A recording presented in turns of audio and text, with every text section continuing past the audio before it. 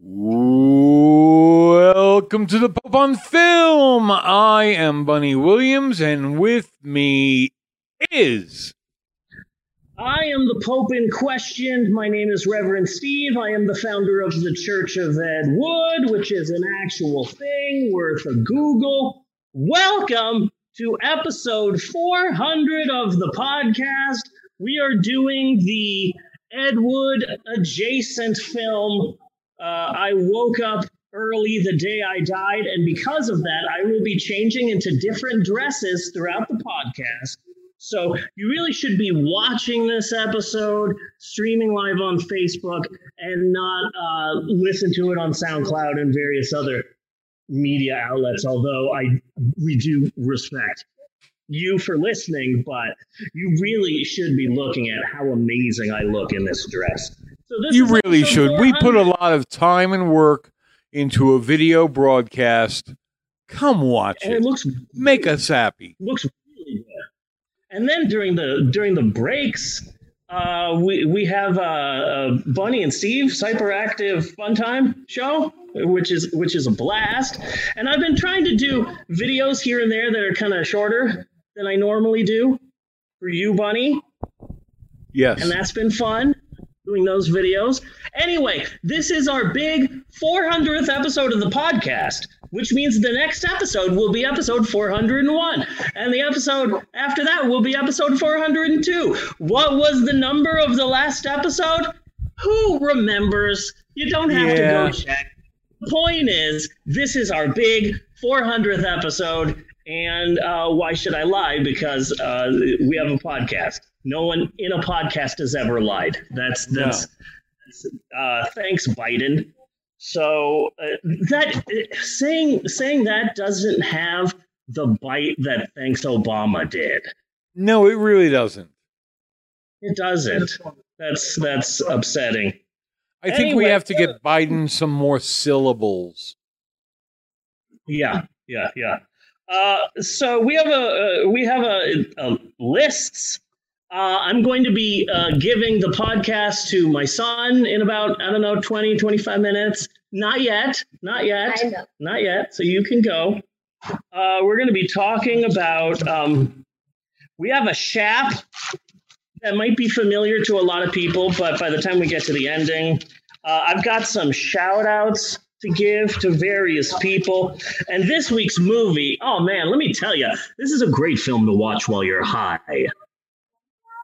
Yes, it is. It is. Oh, boy, is it. Oh, my goodness. This is a great film to watch while high. The crazy thing is that they made a movie about the life of Ed Wood called Ed Wood, and then they made this movie, which is based on a screenplay written by Ed Wood. But this film has an infinitely better cast than Ed Wood did. Oh, good Lord, yes. Oh my God. Like talking about the cast will be like half of this. Did you know that Bill U. Bell, the Bond company stooge from The Life Aquatic with Steve Zissou, was in this week's movie? Yes? No, Yeah. like I said to you on Facebook, I'm sitting here and I'm watching the credits. I mean, we're talking about, we are seconds into this movie. And I'm watching the credits and I'm like, what the fuck? And I had to stop it, rewind it, and watch the credits again because I could not believe the people who were in this movie. Yeah. I had to track down, wait a second. So The Undertaker is played by the live-action Lurch from the Addams Family movies, but he has an assistant Undertaker, and that guy has a really familiar face. Who plays the assistant Undertaker? And I looked, and he was in 4 episodes of Gilmore Girls. Yes. I didn't think that I maintained that much Gilmore Girls knowledge enough to recognize, oh, wait, that's Sookie's husband's cousin. I didn't think I could recognize people that much from Gilmore Girls. Anyway, very exciting. Our 400th episode. I look fantastic. Let's get to it. Oh, I really scared the cat. I am sorry, Eris. I am sorry. I am very sorry. I slam on the table in between segments. I apologize for that, but you're going to have to get used to it or move to a different table, and I'm sorry about that. It's really weird. I want to show you this right now, visual thing, but we haven't officially started the first part. My cat is watching the podcast. Nice. My cat is currently right here next to me, legitimately watching the podcast. I got my cat hooked on YouTube. She was sitting next to the computer one day, and I'm like, there's got to be videos for cats out there. And turns out there's a massive subcategory of videos just for cats on YouTube. So I put one on, and she watched my computer, and she was looking at squirrels and birds and trying to scratch my computer screen. And so last week, she watched our TV for about 27 minutes. And now she's just laying down here watching the podcast. Natasha said she'll be back. Well, Jeannie had found, I think it's on Pluto, on the Roku, which is all for cats. Like a channel that's all for cats. There's a cat channel. There's a dog channel. There's also a channel, which is my favorite channel on Pluto, because I've been watching a lot of Pluto the last couple of days. There's a channel just of Minecraft videos, and I showed that to Maxwell, and he loved it. But there's a channel called Slow TV, which just shows those weird videos that used to be on Netflix, where it's just, hey, here's a 3.5-hour video of a train ride through Norway. And that's it. Period. Yeah, it's my favorite channel on Pluto, is just the Slow channel. And then we go, hey, we're going to watch the Slow channel. But then we end up just watching Fail Army, the Fail Army channel over and over again. There's another one about People Are Awesome. Yes. I've seen that one too. Yeah. Okay, so let's officially start the podcast. Buddy! Yes! Well, we did it! This podcast started in 2014 as a show devoted exclusively to two things, Beanie Babies and Pogs. And now, almost 7 years and 399 episodes later, we finally hit 400 episodes. Don't question it. 400 episodes of the Pope on Film. Damn right I do. Yes, indeed. Just pull your color. And I feel that the past 100 episodes of this show is really where our podcast took off, where our podcast really found itself.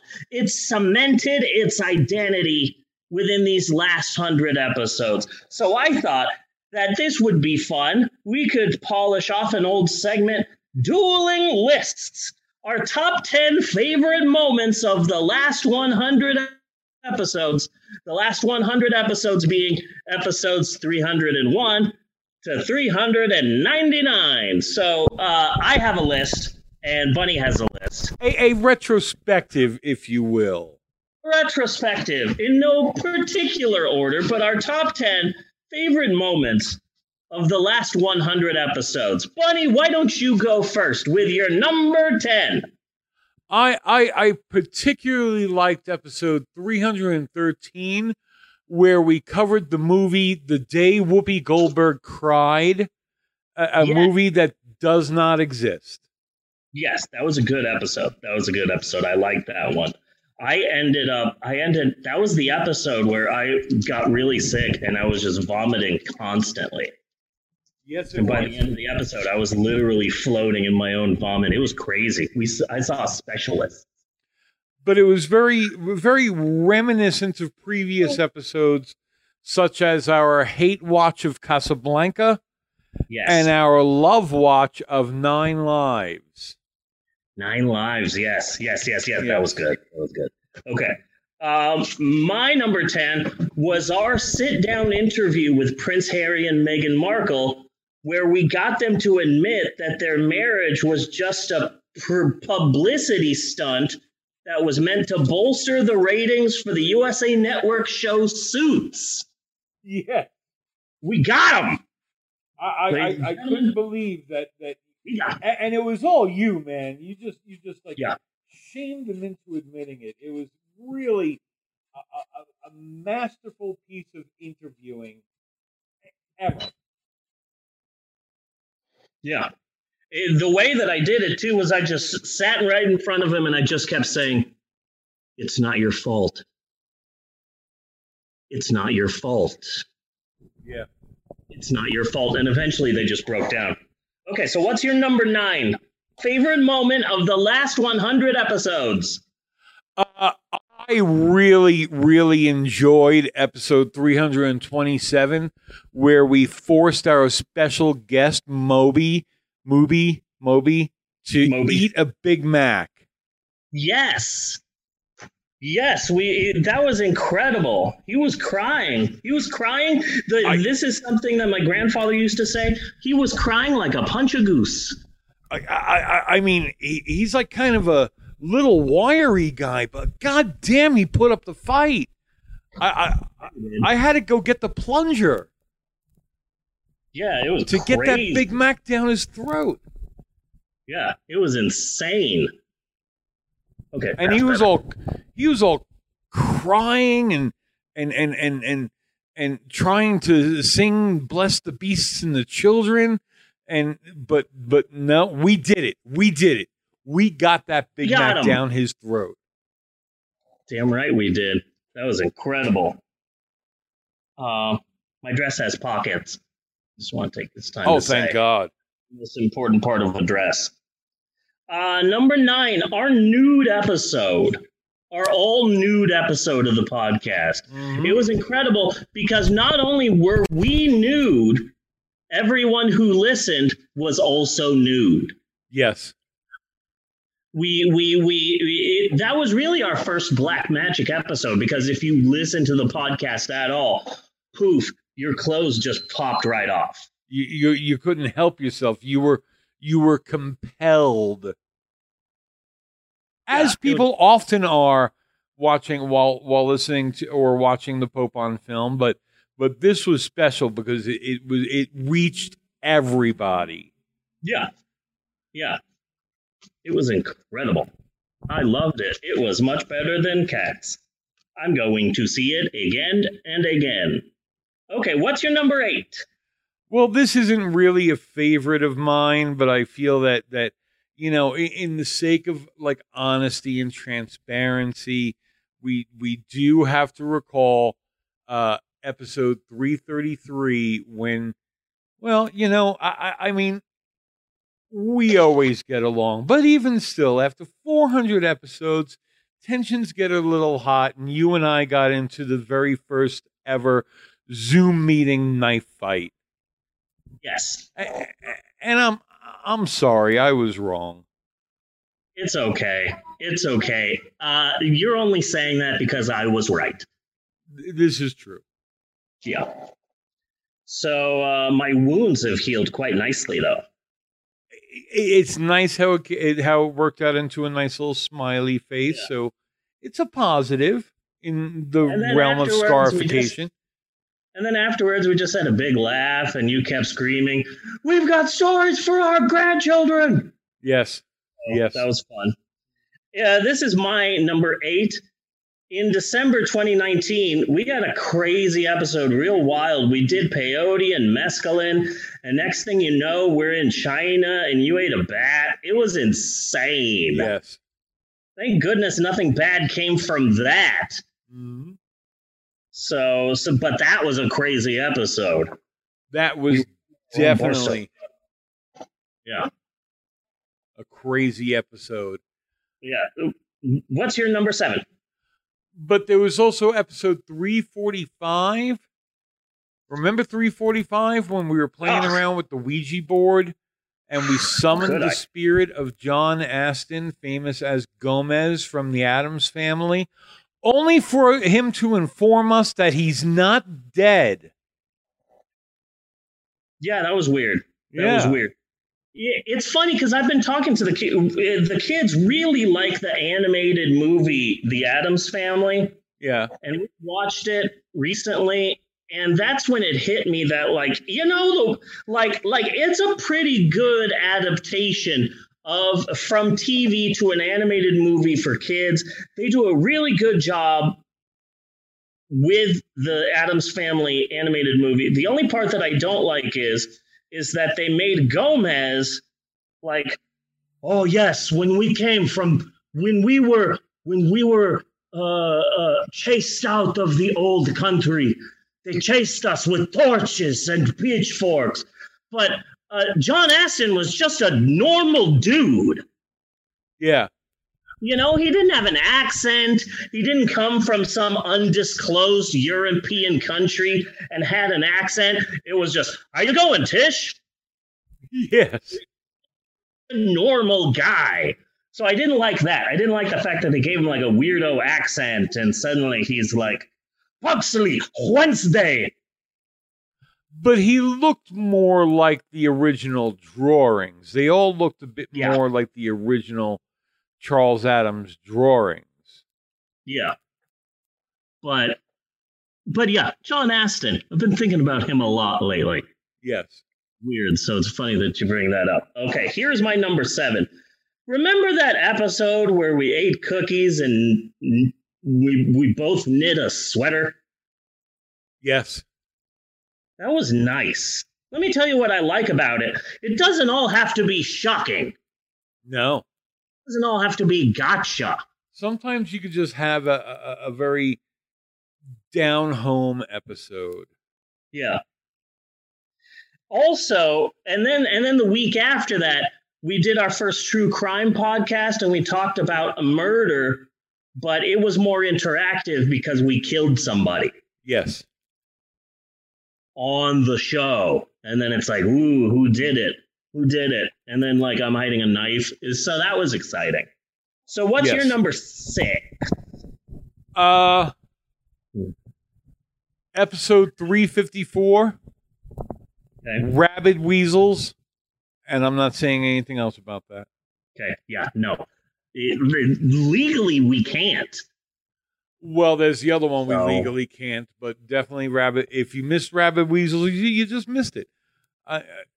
There are no really words to describe rabid weasels and what happened with the rabid weasels. So it was an awesome episode, probably one of our best episodes. But if you missed it, you just missed it. Yeah. So my number 6 favorite moment of the last 100 episodes. I loved that episode where I said something and you, Bunny, were so moved by what I said that you cried for 2 whole hours and most of the podcast was just you sobbing. I forgot, Bunny, what was it that I said again? You mentioned Leslie Nielsen's testicles. Yes. And yes.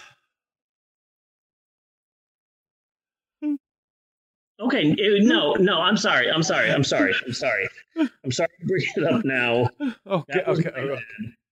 That was my bad. Hey, Bunny, why don't you tell us number 5? That'll definitely cheer you up.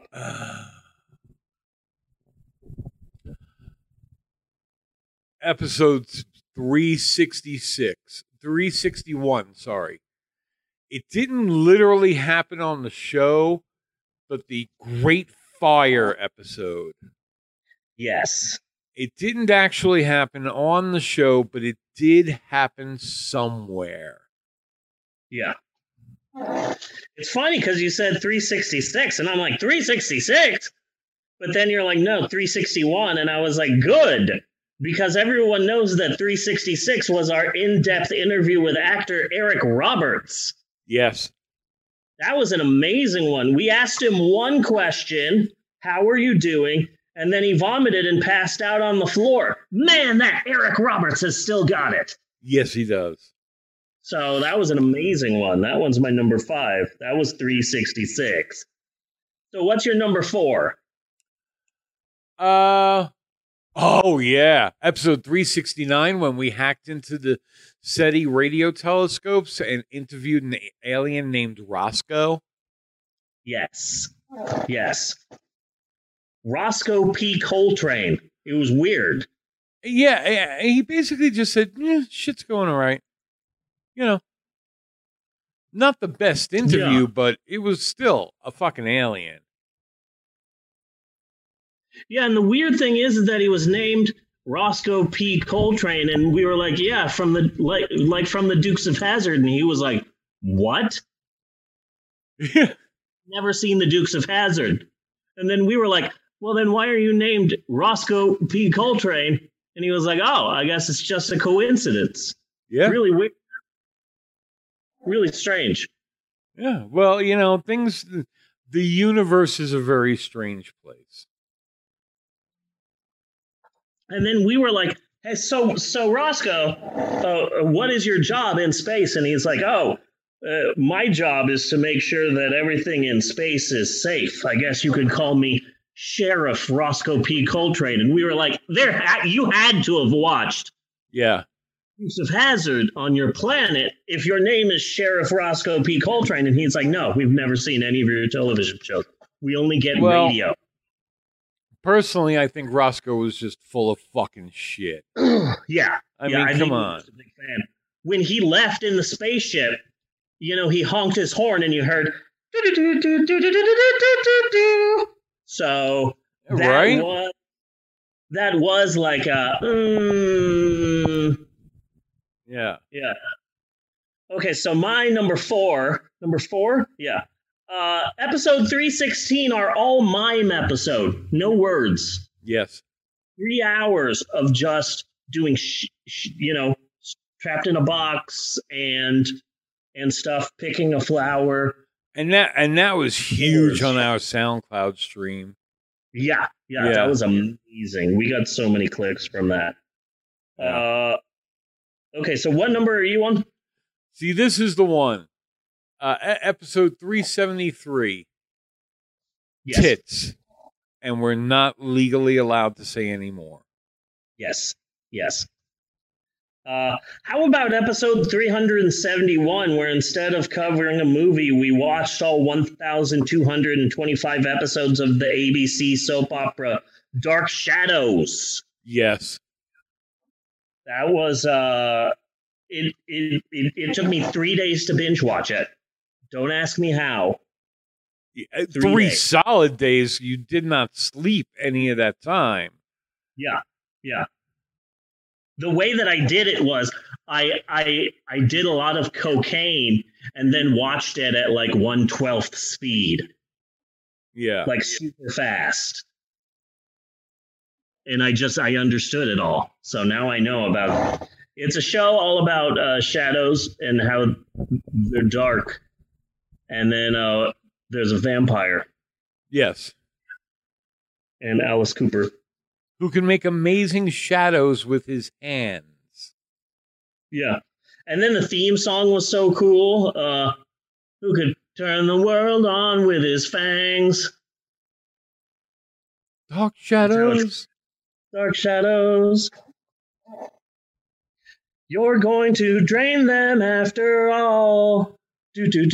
And he throws his fangs in the air. Do. Yeah. Amazing show. What's your next one? Episode 387. If you remember episode 387. I knew you were going to say that one. We did a segment. Well, how could we not? We did a segment that was so funny that peace and goodwill spread through all the corners of the earth for about 43 seconds. Yeah, it was incredible. It was incredible. Yeah. I peeked a little.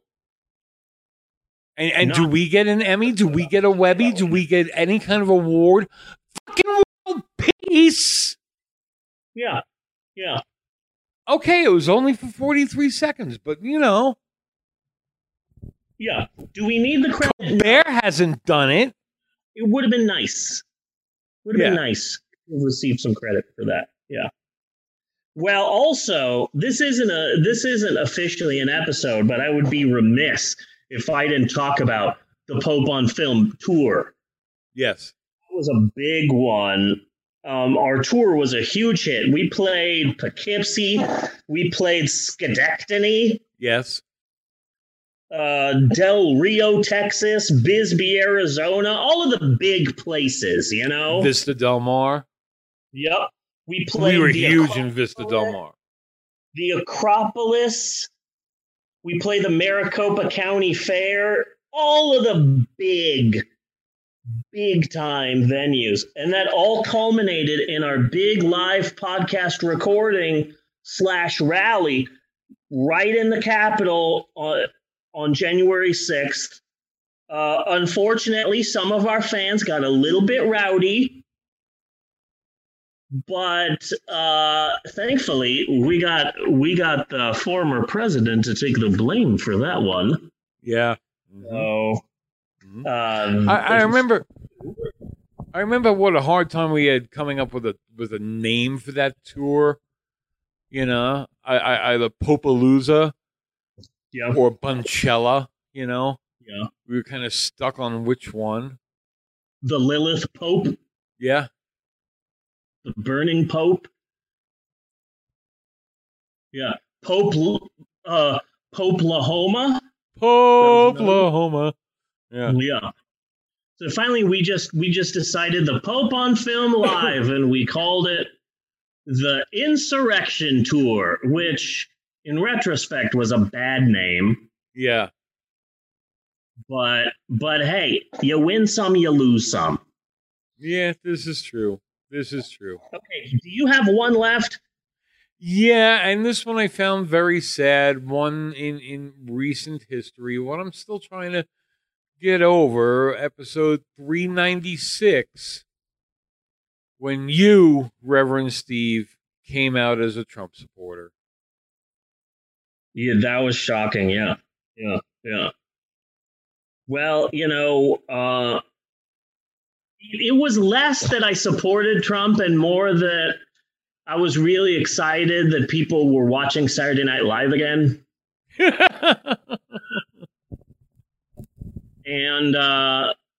And also, I think that if it wasn't for Trump, that Jimmy Fallon would be a much bigger success than he is. Yes. So we also have Trump to thank for that. But my favorite episode of the last 100 episodes was our big plotting a murder episode. And look, I've said it a bunch of times before. I'm going to say it again. All I said was, if Fred Willard dies, then we're going to have a fun summer watching his movies. Yes. Did I expect Mark David Chapman to hear this? No. And go hunt Fred Willard down? No. But did I sell the rights? Yes. And and I'm living comfortably from that. So you know, you lose some, you win some. Yes, it's not just you win some, you lose some. It's also you lose some, you win some. And so there you go. So that's it for our 100 most popular episodes of the last 100. Okay, so what is this again, Emerald? Strawberry funnel cake frappuccino. Strawberry funnel cake frappuccino. Okay. And by the way, though, how is Tim Curry feeling? Unfortunately, he seems to be feeling just fine. I have something planned this summer, and I would like to apologize in advance. But I think it's going to be our best episode ever. Ooh, you got me gummies. Look at this. Ooh, these are nice looking. Okay, I love the tin. That's why I got it. I knew you'd like the tin. I have no idea. Buffalo Rose. I have no idea what flavors, because it says assorted flavors. Fine cannabis. That is awesome. Flavors. Okay, now what is this? You got me the ice cream. You found a place with ice cream. I did. Yes. Woo! I don't know what I got medicated ice cream. Medicated ice cream. Yes. Thank you, honey. And when will you put this in the freezer? We need to tell Bella that we have this now. It's going to be 3 a.m. She's going to be, oh, ice cream. And then she's going to text us at like 5 a.m. Just Bella. They, yeah. Can you put this in the freezer, please? Awesome. These are really good-looking gummies. Yeah.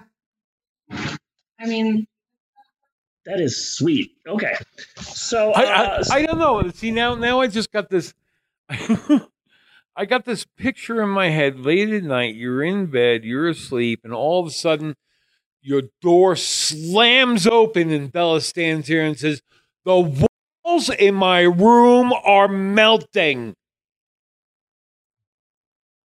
Yeah, that's basically, yeah. So that's exciting. she's not particularly scared of it, but it's really just bugging her. Yeah, like that. She's more pissed off about it. Huh? She's gonna be sitting in the parked car, going, "Yo, why are we going so fucking fast?" Yeah.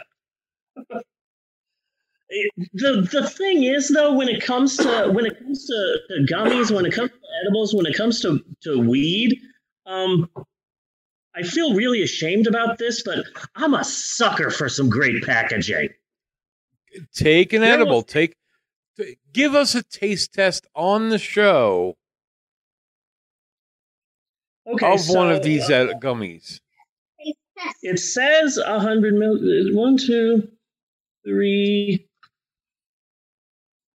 1, 2, 3, 4, 5, 6, 7, 8, 9, 10. So it says 100 milligrams, but then it also says 10 piece, 10 milligrams. So I think it's 100 milligrams overall. Yeah. Yeah. 10 milligrams per gummy. Just to be safe, right now 4 people are watching this, and I don't want Mark Zuckerberg to take us down. So to be clear, right now I will be doing a taste test of medication, which is 100% legal in this state. Yes. So I will just be taking a small... And this state. Yeah. It's funny because you said, when I first got my medical card, you said that you don't like edibles because of the taste, and that weed gummies always have a taste. Oh, no.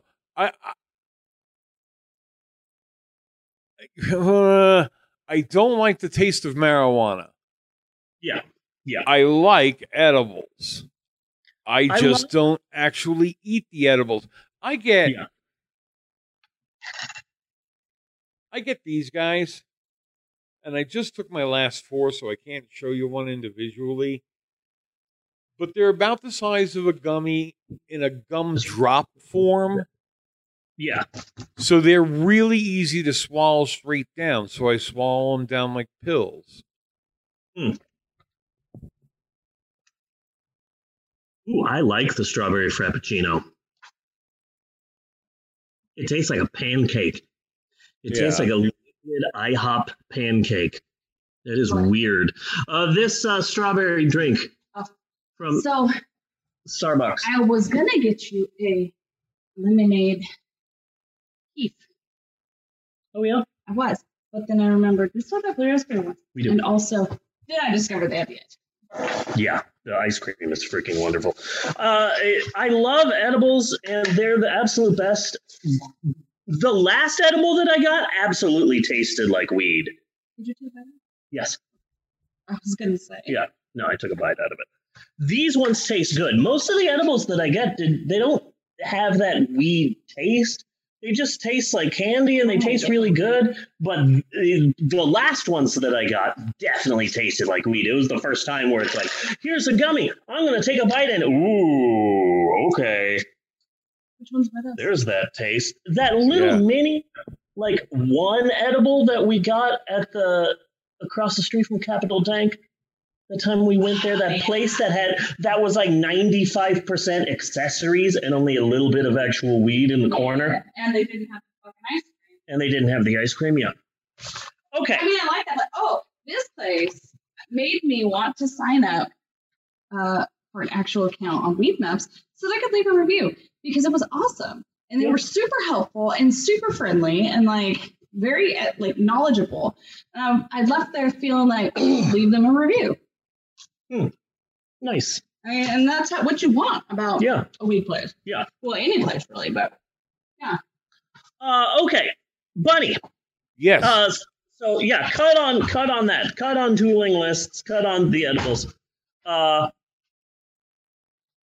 We have a special guest on the podcast. Okay. Because it is our big 400th episode, and I want it to be different. And also, I just want a break. Okay. And there's nothing wrong with that. So what I'm going to do is I'm going to get out of the chair and pass the podcast over now to my 9-year-old son, Maxwell. Oh my God, that is so much sugar. I said that it tasted like an IHOP pancake in liquid form. You know, because whenever I get a pancake at IHOP, which is not a lot, I just cover it in strawberry syrup because it's my favorite syrup. And so this is just a pancake. So I'm going to be tossing it over to my 9-year-old son, Maxwell, who will be discussing, we call it his AUs, but there's a multiverse of Maxwells out there. Okay. Infinite number of Maxwells that my son Maxwell knows about. And he's going to be talking about some of them. Plus, if you're watching this, it's a treat. You get to see the rest of the dress. Because look, I'm standing up. Oh, look at this. Even giving you a little bit of leg. Look at that. Ripping my stocking. Okay. So, Maxwell, the floor is yours.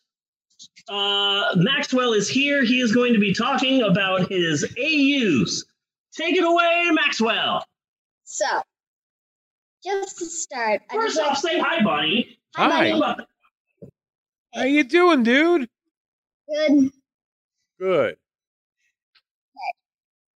With the first AU, it might be the ones that I haven't touched a lot. It's Crimewell. Crimewell is basically the most wanted criminal ever.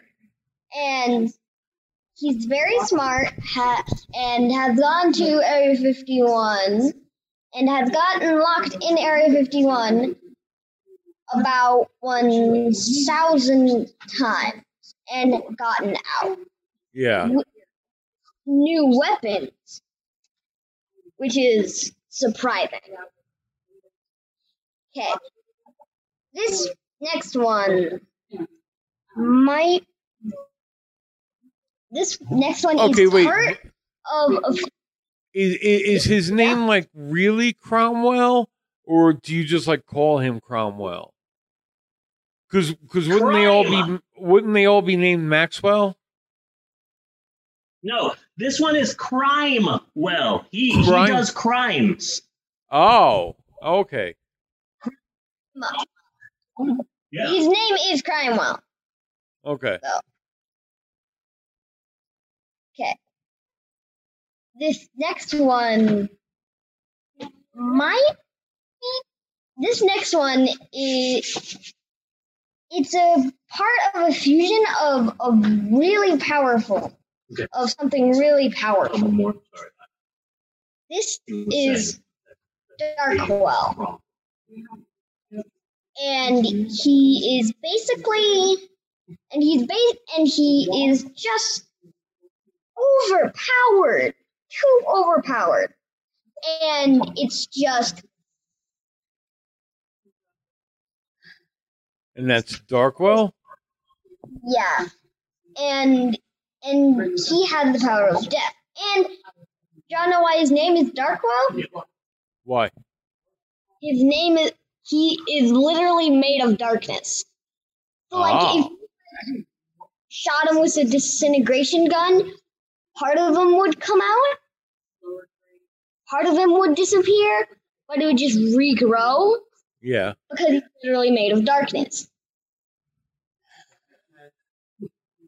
Cool. Okay.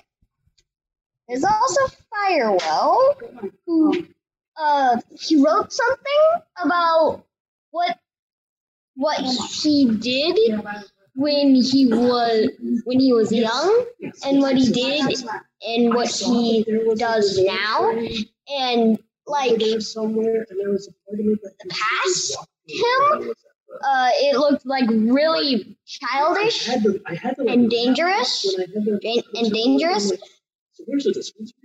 But now like really mature and good things. But really, here's a fun fact about Firewall. He always lies. He likes to lie. Yeah. So yeah. Same. Who else you got? And these are all versions of you across the multiverse. Yes. Okay. I'm just gonna say one that looks like, that sounds like a bad guy, but really isn't. He's just misunderstood, and his backstory and his origin is very sad. Yeah. But I am not gonna say it. But I'm not gonna tell it to you. Okay. So this next one is Glitch. Not Glitchwell, just called Glitch. Okay. Now, all of these AUs, they all come from either a runic stone, they either come from a stone or a crystal. Okay. And Glitch, he came from a crystal that was supposed to be a light crystal. But glitched and turned into a glitch crystal. Now, a glitch crystal is basically any type of elemental crystal. If it glitches, sometimes it glitches and it just stays glitched. So then when the person is ready to come out, they're glitched. Now, Glitch, he's very lonely. Literally, anyone he meets runs away from him. Yeah. And it's just...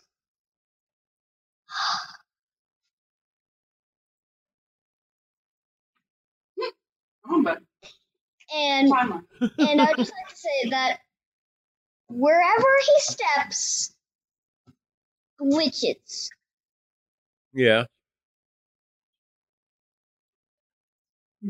Is there a pickle well? No, but you did just give me an idea for another one. So did you talk about Lightwell and Darkwell and their eternal struggle? I did talk about Darkwell, but I did not talk about Lightwell, so I will. Okay. So Lightwell is Darkwell's opposite. He has the power of light. And I'd just like to say that Lightwell is overpowered, but he doesn't use his really overpowered powers. Yeah. But I just like to say that Lightwell doesn't really protect himself. He only protects others that are in danger. He knows how to protect himself, but he just doesn't. He protects other people. Now, I just like to say that Darkwell and Lightwell are brothers, technically.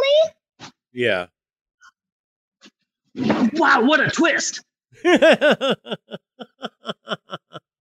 And Darkwell only protects himself and also his brother Lightwell.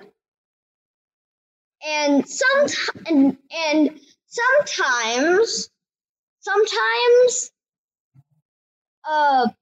something happens to one of them. Sometimes one of my AUs something happens to them, and it changes them. Like now, President Darkwell, he had this arm. This arm is a robot arm because it got cut, and so then it was really bloody. So he cut it off and built a robot hand. Yeah. And past Darkwell didn't have that. And it's just there's a lot of them, but one that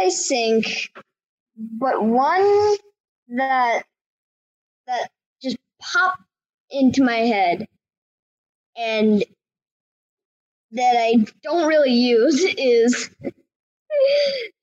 it's not really an AU. Yeah. but it just popped into my head as a joke. Fartwell? No. Drugwell? Maxwell! Who? Drugwell? Drugwell. Into my head. What? It popped into my head as a joke, and I never actually use it. But I am shocked and chagrined. Why? Why? If there are infinite multiverses, there would have to be every possible combination. yeah, it just popped into my head once, and I never actually use it. And it's just. I got my eye on you, bucko. And now that I'm saying this, I realize that it actually connects to something that I'm pretty sure that you guys didn't really plan. Dad was talking about edibles. Yeah. He was talking about edibles, and now that I'm saying this, I realize that this is connected to that somehow. Well, okay, wait a second. What if, because you said it wasn't really exactly an AU, okay, but maybe it's one of your AU's fathers. So it's your dad, just it's one of his AUs. One of his AUs are one of your AU's fathers.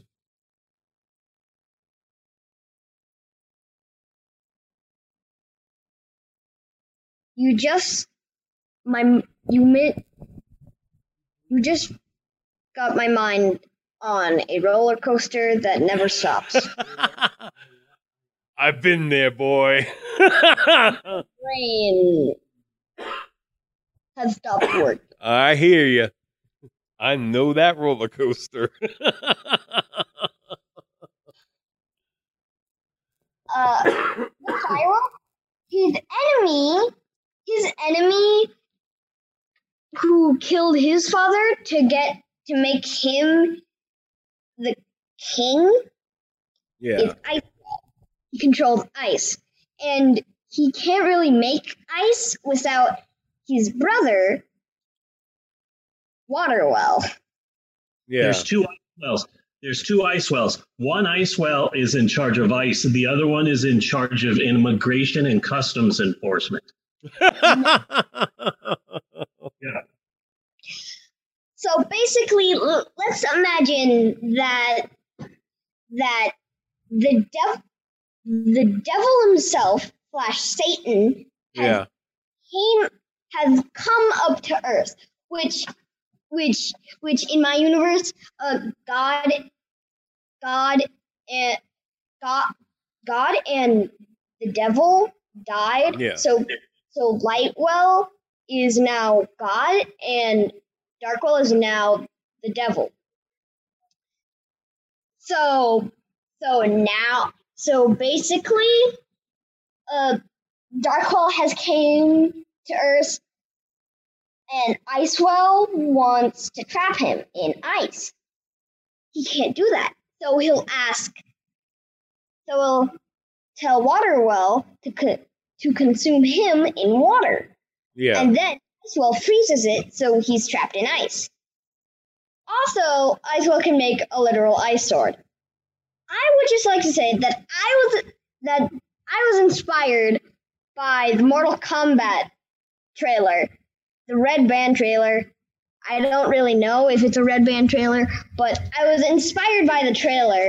Yeah. Where I'm pretty sure Sub-Zero made an ice sword and cut. I'm pretty sure Scorpion. Yeah. And cut Scorpion, and then made ice, and then made a blood dagger out of his ice blood dagger. Yeah. Out of his blood, and stabbed him, and then it pushed him all the way into an ice wall, which broke. Yeah. I was inspired by that to make Icewell make an ice sword. I saw an article online that said, you wouldn't be able to make a blood dagger like that according to science. And it's like, oh, really? Wow, what does the science say about a four-armed monster from another dimension? Yeah. Fucking, That is just ridiculous. yeah, It's like people with the King Kong Godzilla movie. yeah. Just like So to anyway, say, so do you write these down or do you draw them or anything? no, they just pop into my head, and I make them an A. We've tried to get him to, we've given him like a notebook and tried to get him to write all of this out into like a story or a fic, but no. But he does like to stop us in our daily lives and tell us the updates of his characters. Yes. Yeah. He sings us songs of what the characters are going, what's happening with them. Yeah. But the thing about writing them down, when you write them down, I find, for me, you're different. But for me, when I write them down, once I have them written down, then my brain has room to have more ideas. You know, I find I would be thinking about a character, and I would be thinking about a character in a very kind of I would be thinking the same things over and over about them, and the ideas wouldn't develop until I get them written down. Then more ideas about them can develop. Did that make any sense? Kind of. Okay. This is unrelated, but my stomach is like a black hole. Whatever goes in it, Yeah. just deletes. I just like to say that don't let Icewell into your house and let him in. If Icewell's in your house, do not let him into the kitchen or your bathroom or anywhere that has pipes that has water in it. But what if you live in a place that's really cold, like Alaska? Then Icewell might be there. Oh, well, okay then. And also another thing, when you write down things like that, it doesn't make a damn bit of difference if anybody else can understand it. If you understand your notes, that's all that matters. Because it's just for you anyway, while you're thinking about the character and you're coming up with other ideas. Yeah, so it doesn't matter if you misspell anything, or I misspell things on my podcast notes all the time. What matters is that I understand it. Exactly. Sometimes I'll just draw in picture. I'll just start drawing pictures because there's something about that particular character I see more visually than in words. So I'll just start drawing pictures and that's it. So, anyways, if you let Icewell into your bathroom or anywhere that has pipes that have water in it, there's a 99% chance that is going to explode with ice, and also your toilet will now be ice. Yeah. Yeah. I am going to go now. Okay. It was fun, Maxwell. Thank you. You're welcome. So that was a look at Maxwell's AUs. Every once in a while, I'll be like writing the podcast or doing school, and suddenly Maxwell will just be, Dad, would you like to hear a song from the point of view of Lightwell discussing what has been happening in the universe? And he's a very intensely creative boy. Yeah. Oh, I can hear it. Yeah. And we're all very proud of that. So, cut on Maxwell. And before we go to a break, I just wanted to say something. I put this on Twitter, but not too many people cared, but I felt you would appreciate it, Bunny. Okay. So I was driving Emerald to work, and then I dropped Emerald off, and then I was driving home. And while I was driving home, I hear the beginning riffs of Bruce Springsteen's Born in the USA. Okay. A classic song. Yes. Classic song. And the first thing that ran through my mind was all of those people. There are a lot of people out there, and they say, oh, you think that, oh, look, you're playing Born in the USA at this football game. Oh, look at that. It's 4th of July, and you're playing Born in the USA. Well, obviously, somebody never listened to the lyrics because the song is actually very anti-American. You know, it talks about the plight of common people and how difficult it is.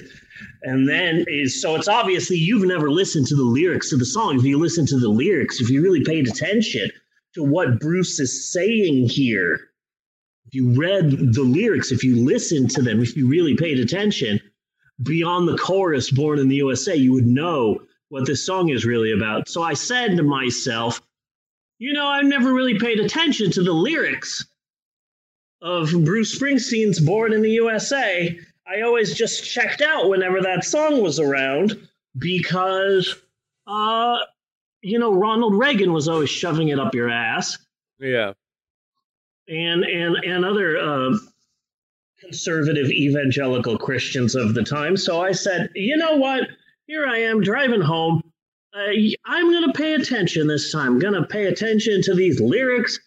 I turned the volume up and I said, I am going to listen to Bruce Springsteen's Born in the USA. And let me tell you, wow, this is a powerful song that says a lot about the plight of poor, hardworking, blue-collar individuals in America. Now that I've paid attention to the lyrics, I really understand what the song's about. So I'd like to sing to you the first verse of Bruce Springsteen's Born in the USA. You and all of you listeners out there in the ether, so that you can understand the song the way that I have, because Bruce has a lot to say. So anyway, so I will sing it to you just the way Bruce Springsteen sings it, so that you can understand what he has to say. Okay? Okay. Okay, so the song starts out like this. I was born in Santa Monica, born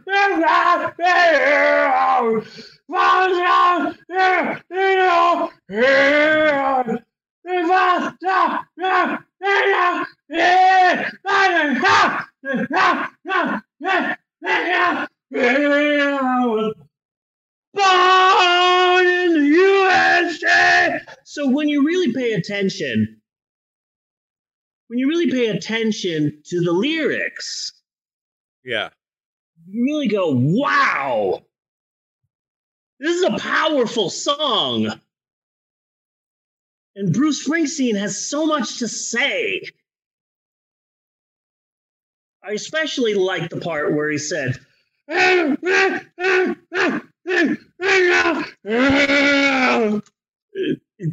part resonated with me. I want to get that on a bumper sticker. Yeah. You know? Or a T-shirt. One or the other. Yeah. He's a wordsmith. Yeah. You know? Yeah. Modern day poet. Day poet. Really want to listen to that podcast. So, I'm here with Bruce Springsteen. Bruce, what do you have to say?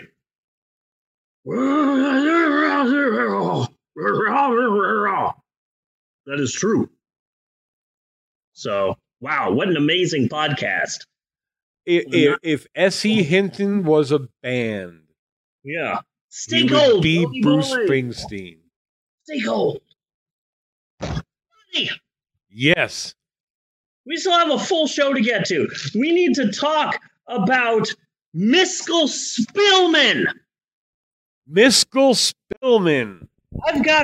We need to talk about Bridget the Midget. We need to talk about the Beastie Boys. We need to talk about Taylor Negron. Yes. We need to talk about a lot. But before we get to any of that, maybe we should take a break. Should we take a break? We should take a break. I concur. We will be right back with more of the Pope on Film 400 episode celebration. Yes. This. Do do do do do do do do do do do do do do do do do biddy bop do wow.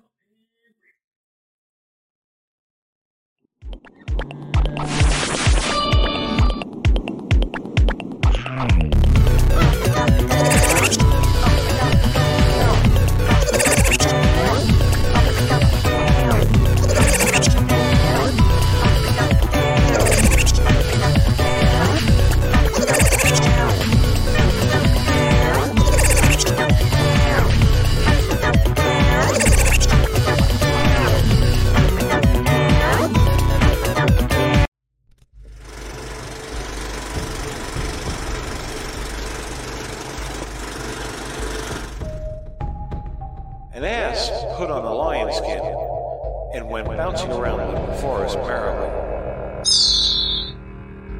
scaring the foolish beasts by brooks and by rocks, till at last he tried to scare Bob. But Bob, hearing from beneath the mane that raucous voice, so petulant, so vain. Oh, ass, Bob too would run away. But that Bob knows your old familiar bray. That's just the way with asses. That's just the way.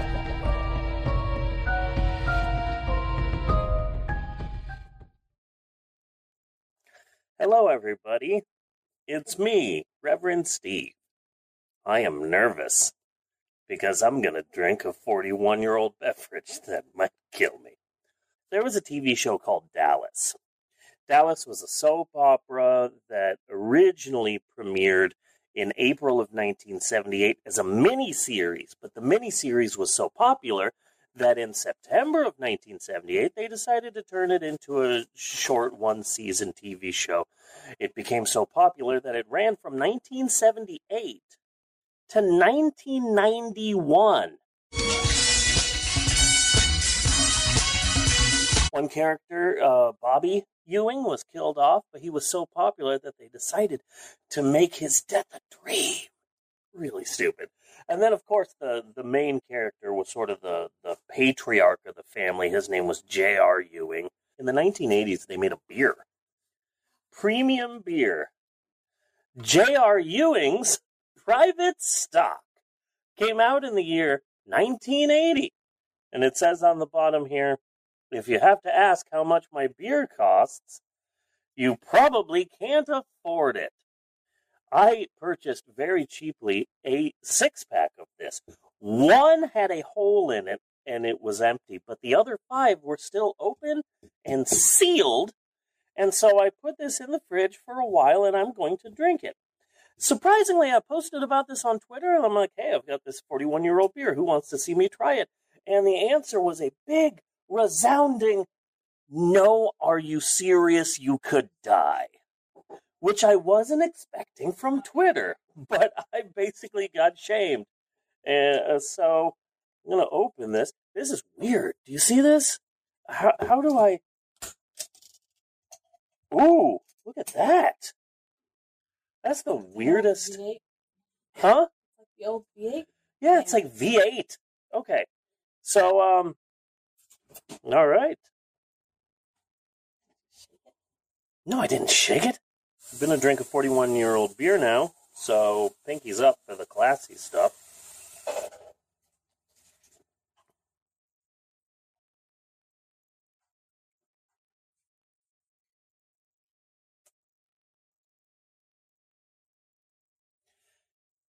So, okay.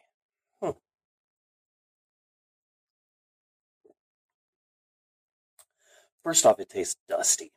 There might be a little dust on the bottom. But when you get past that, okay, so you know when you're like young, when you're like in your 20s, and you're like, I'm going to go get beer. The cheapest beer imaginable. Okay, so there's like cheap beer that will burn your mouth because it's horrible. And then there's cheap beer where it's like Mickey's. That's what this is. This isn't bad, but it's also not good.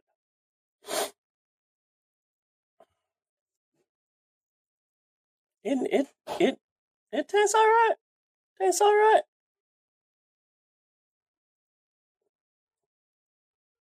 This is pretty good. This is pretty good. It tastes cheap.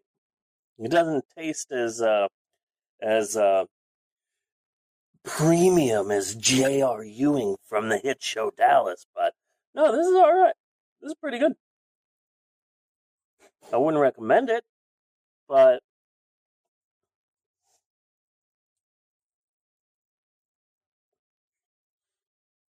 yeah, this isn't that bad.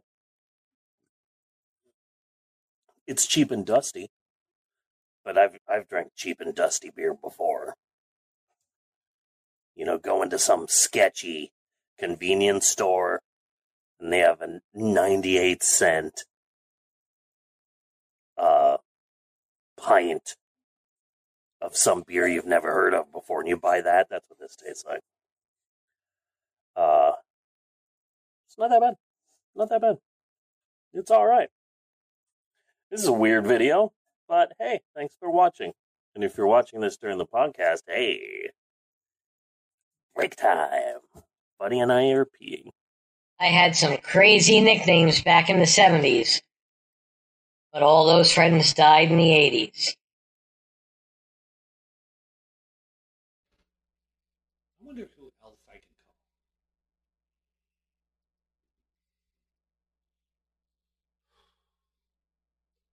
Hello? Hey. Sound cute. What's your name? Nancy? Oh, hi, Nancy. Stand by your window so I can see you. You stand a million miles away. Oh, I'm sorry, hon. I'm not allowed to have windows. Court order. So, you sound kind of foxy. If it's not too personal, when was the last time you had sex? Coming up on the 7th day. It's okay, I checked Guinness. The record's 11. Listen, I know who he is. You know who what is? The killer. What killer? What the hell are you babbling about? And if he gets me, I'm pretty sure you're next. Whoa. Whoa, what kind of shit are you getting me into, Pumpkin? Just give me some help nailing the guy when I bring him out. What are you babbling about? My dream. What? If I can't, then you can all relax because it's just a case of me being nuts. Yeah, and for some reason, this is really turning me on. Then you won't mind cold cocking this guy when I bring him out. What? You heard me. I grab the guy in my dream. You see me struggling, so you wake me up. We both come out, you whack the fucker, and we got him. Pumpkin, please explain to me what you mean by whacked. You're the jock. You have a baseball bat or something. Just meet me at my porch at midnight. Oh, and meanwhile, whatever you do,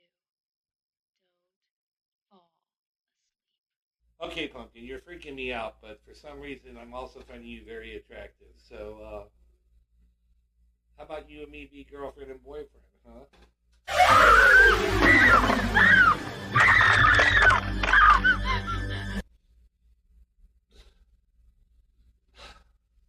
The 5th time that's happened this week. Go back to the movie. Spider, baby. Come on, be my spider, baby. Yeah. Don't be afraid, girl. Come on, be my baby. Spider. Yeah. I feel daddy long neck sugar. Spin or bright, work for me. And be my baby spider, baby. I'm a spider, and my name is Bitey. I'm a Leo, and I love dewy spiderwebs in the sunset, long walks on the pavement, and hiding in shoes. And I'm looking for a special female. And girl, not everyone sees you the way I do, so let me look deep inside all 8 of your beautiful eyes. And I don't see human like other people do. I see a glorious spider, baby. Yeah, so I want to let you know I'd play spider with you all night long. Shimmy here, up next to me, and do that stanky spider dance you do. So shake that cephalothorax and your abdomen too. Ah, girl, come on, be my spider, baby. Yeah, be my spider, baby. Come on, be my baby spider. Yeah. One more time. Feel daddy long neck sugar. Spin or bright, work for me. And be my baby spider, baby. And I know how it is when a male spider tries to show you what he's made of. And I gotta let you know, I don't mind dying for just one night of sweet spider love. If that's what it takes to get near you, girl. A hungry female may consume any invertebrate that comes along, including her suitors. But baby, I don't mind, because you're truly worthy. You're worth it, baby. My pedipals are palpitating, circulating. I could be perspirating, but I can't, cause I got an ectoskeleton. But that don't matter, nah. So let me be your daddy, baby. Hopelessly tangled up in your silky web. Let me kiss your fangs before you chomp off my head. Yeah. Come on, be my spider, baby.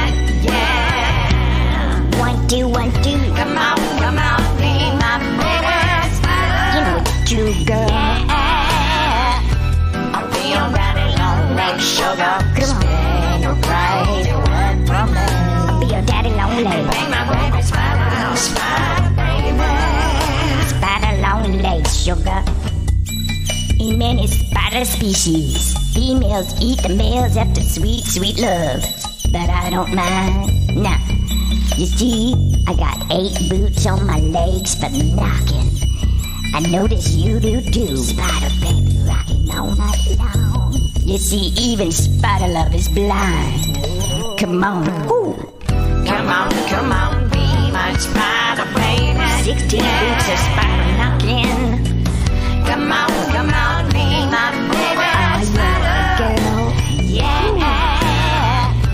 I feel daddy long neck sugar. Spin bright, work for me. Cephalothorax. Triple-O-thorax.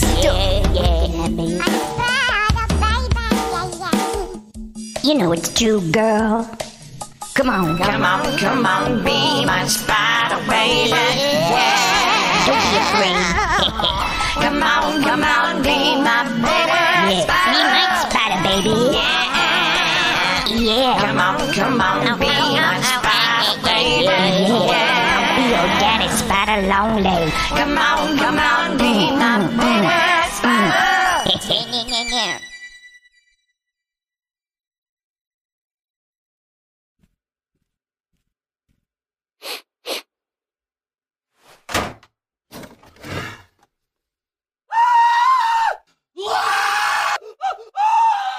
When mold and musty odors invade your space, get Concrobium Mold Control. As it dries, only Concrobium crushes mold and mildew at its roots, leaving an invisible antimicrobial shield so it won't grow back. It's odorless, too. For the safe way to defend your home from mold and mildew, Concrobium. And don't forget to protect against musty odors and moisture damage with Concrobium Moisture Grabbers. You don't have to imagine that we're back, because we are.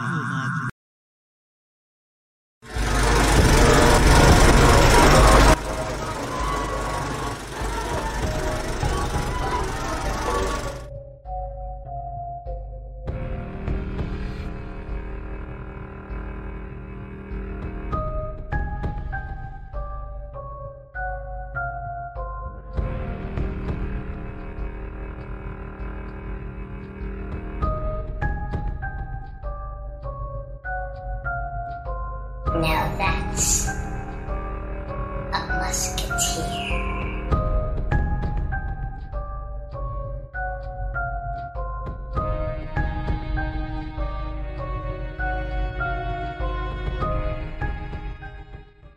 My name is Mr. Steve. I'm a storyteller.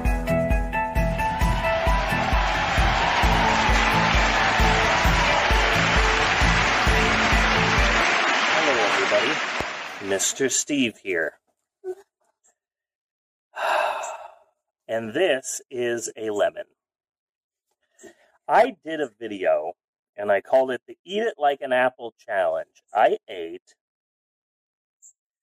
through 3 foods as if it was an apple. I ate a banana without peeling it, an orange without peeling it, and a raw potato. It was the Eat It Like an Apple Challenge. Can you eat it like an apple? Well, I guess this is Eat It Like an Apple too. I've got a lemon. This is the goal. The goal is to look at you, the audience, with no emotion. Eat it like an apple, and that's it. No emotion on this face. And this is going to be difficult. I have a very emotional face. I have a very expressive face. You can always tell how I'm feeling. My face will tell you. So it's going to be difficult to do this.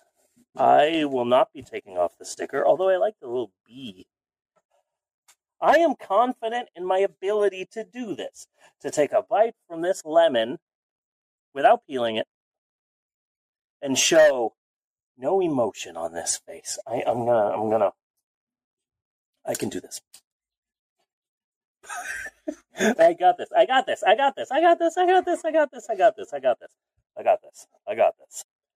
Hello there. Welcome to my YouTube channel. Oh, this? Oh, it's just, it's nothing. I just want a little snack. That's all.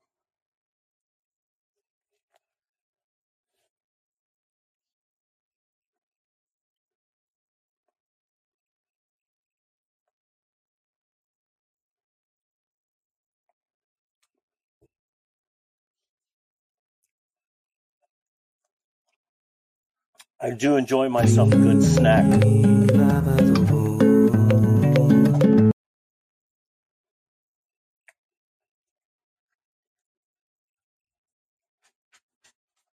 Oh, Hello there. Oh, this? Just a little snack I like to eat every once in a while.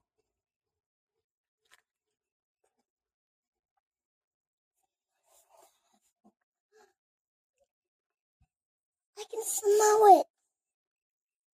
Yeah.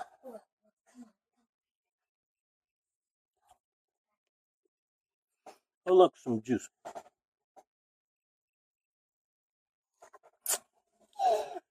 Very tasty. Oh, my. Oh, give me a towel. Okay. Get me a towel. Here. Here's a towel. Give me two of them. Towel. Oh, Towel. I get it. oh, oh, okay. Let's go.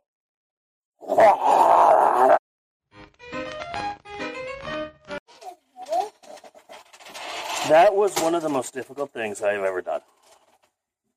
Oh! But let me tell you something. If you want to freak somebody out, just stare them directly in the eyes and eat a lemon. I can't wait to see that footage. Hmm? Oh my Oh! You madman, you But I did it. Yes! Yes! Yes! Yes! Yes!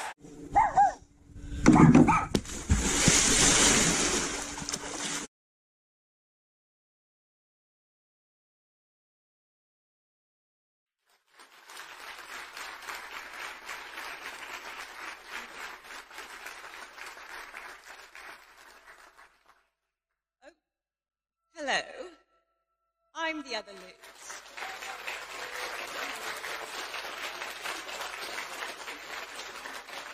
It has been brought to my attention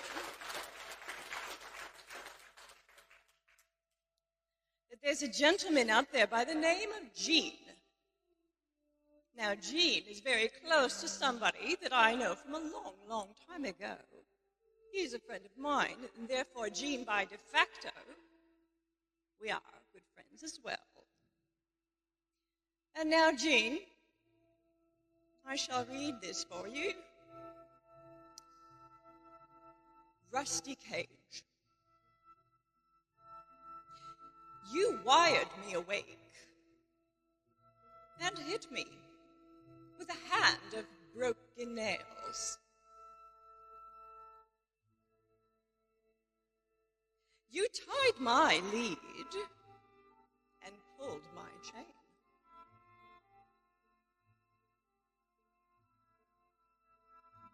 To watch my blood begin to boil. But I'm going to break. I'm going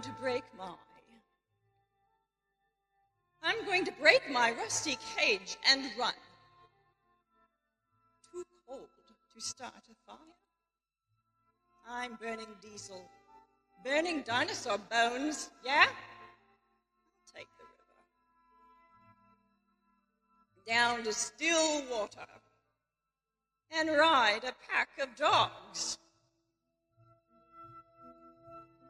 But I'm going to break. I'm going to break my rusty cage.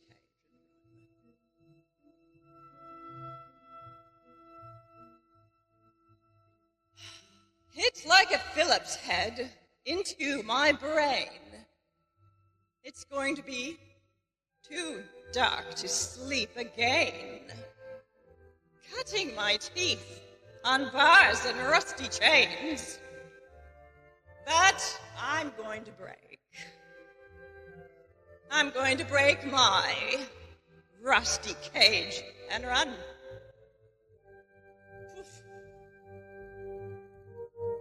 When the forest burns along the road like God's eyes in my headlights. When the dogs are looking for their bones and it's raining ice picks on your steel shore. But I'm going to break. I'm going to break I'm going to break my rusty cage.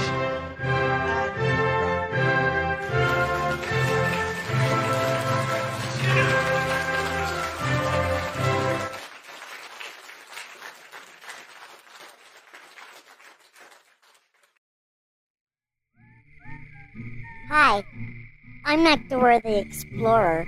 I'm QAnon Karen. I'm different from Dora the Explorer because I'm God's color.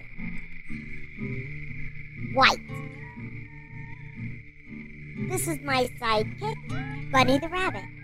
Say hello, Bunny. Hashtag Donald Trump. Dora the Explorer has a monkey sidekick, but not me because I come from Kentucky and not some shithole country. Oh, kids, can you count to 11? Well, how about counting to 11 million? Can you do that? Hashtag Stop the Steal. Because that's how much Trump beat Biden by in the 2020 election, but the Dominion voting machines were rigged by Hugo Chavez and the Zionists and the Chinese government to take down the God-fearing votes of the 90 million Christian Americans who voted for Donald Trump. Hashtag sheep no more. Look up in the sky. Do you see a star? No, you don't. Because stars aren't real. They're just a deep state psyop that's designed to control you. Hashtag NASA lies. Who's trying to control you? Just follow the money. Just follow the money trail. We're talking Bill Gates. Hashtag agenda. We're talking George Soros. Hashtag Rothschilds. We're talking Hillary Clinton. Hashtag Hillary for prison. MTV's Dan Cortese. Hashtag Save the children. Rudolph the Red-Nosed Reindeer. Hashtag Hail Satan. And other Jewish people. Hashtag Save the children. They're trying to mind control you. That's why the masks are there. That's not helping anyone. It's all a conspiracy. A conspiracy to implant chips into your bloodstream so they can know where you are. Jewish space lasers.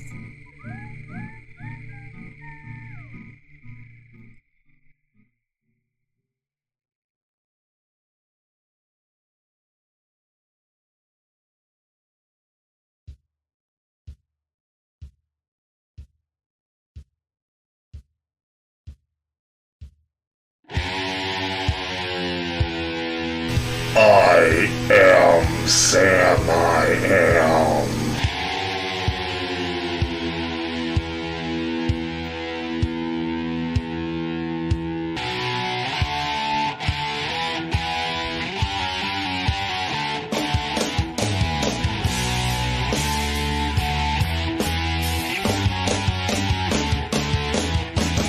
I am Sam, I am. Would you like green eggs and ham? Would you like them over there? Or would you like them over here?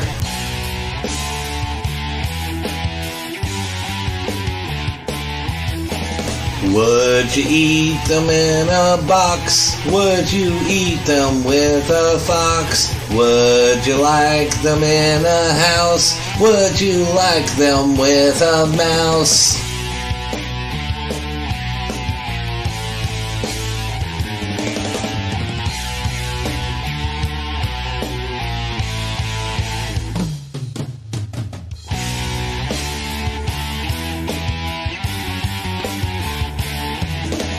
You may like them, you will see. You may like them in a tree. Would you, could you with a goat? Would you, could you in a boat? I could not like them, those green eggs and ham.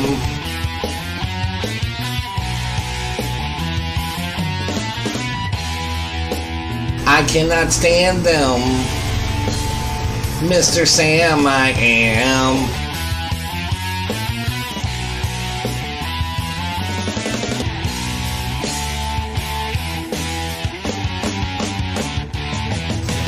Would you, could you in a car?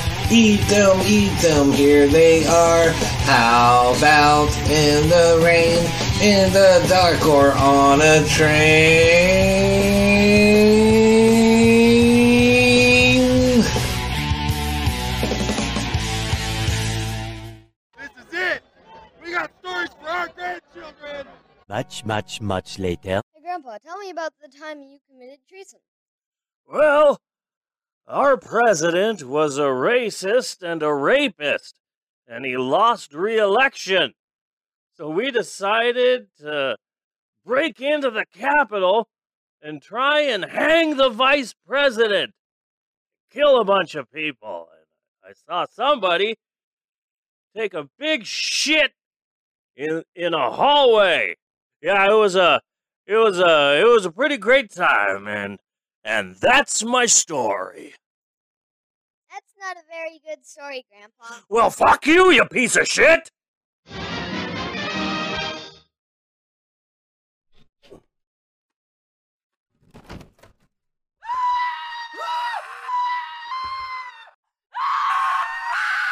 When mold invades your space, get Concrobium Mold Control.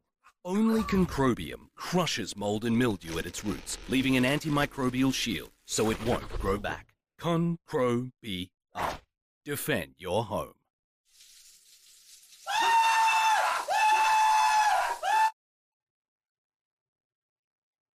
Be like water and come back next week, or I'll kick your ass.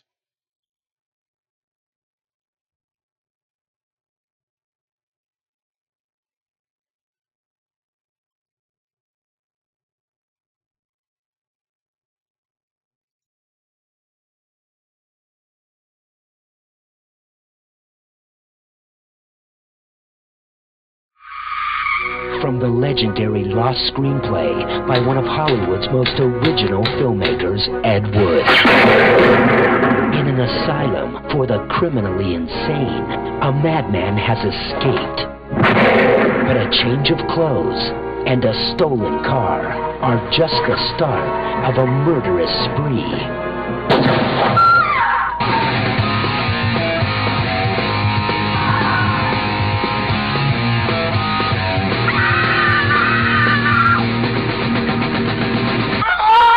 In a crazy world, he's the odd man out.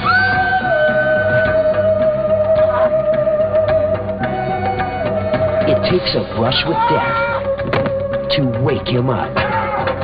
Now he's getting even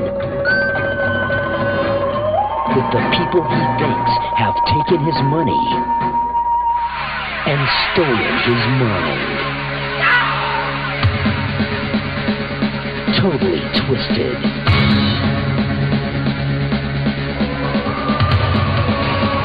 Dangerously deranged.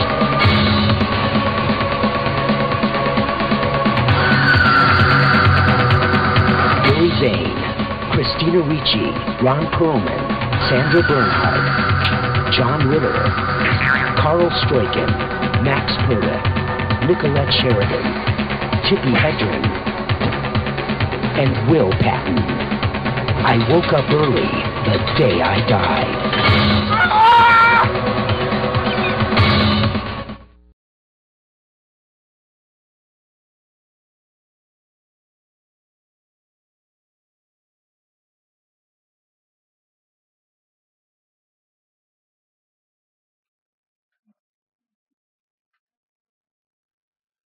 And we're back with more of the Pope on Film.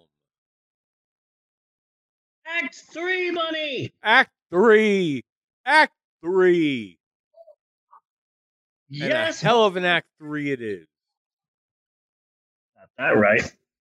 Yes, Bunny, my friend, it is time once again for all of us here at the Pope on Film podcast, America's 7,843rd most popular podcast in America. march our way into the third and final act of the show, and it is said third act wherein we finally and eventually get around to discussing our all-new super absorbent, non-fat, whole grain, non-GMO with no artificial additives or preservatives and part of a complete breakfast movie of the week. And this week, we celebrate our 400th episode with Billy Zane's follow-up to Titanic, the 1999 silent movie-ish thing known only as I Woke Up Early the Day I Died. I say known only as, but in Brazil, it was titled Ed Wood's The Last Day of My Life. In Poland, it was titled On the Day of My Death, I Woke Up Early. And allegedly, at one point, IMDb listed the Japanese title as The Up Early Old Man Nuts. Okay. Which is a great title. I would have named it that. With The Up Early Old Man Nuts. But apparently, where were their cops? Really? Weird. They're like, first off, I want to say Billy Zane looks more like Ed Wood in this film than Johnny Depp did in the film Ed Wood.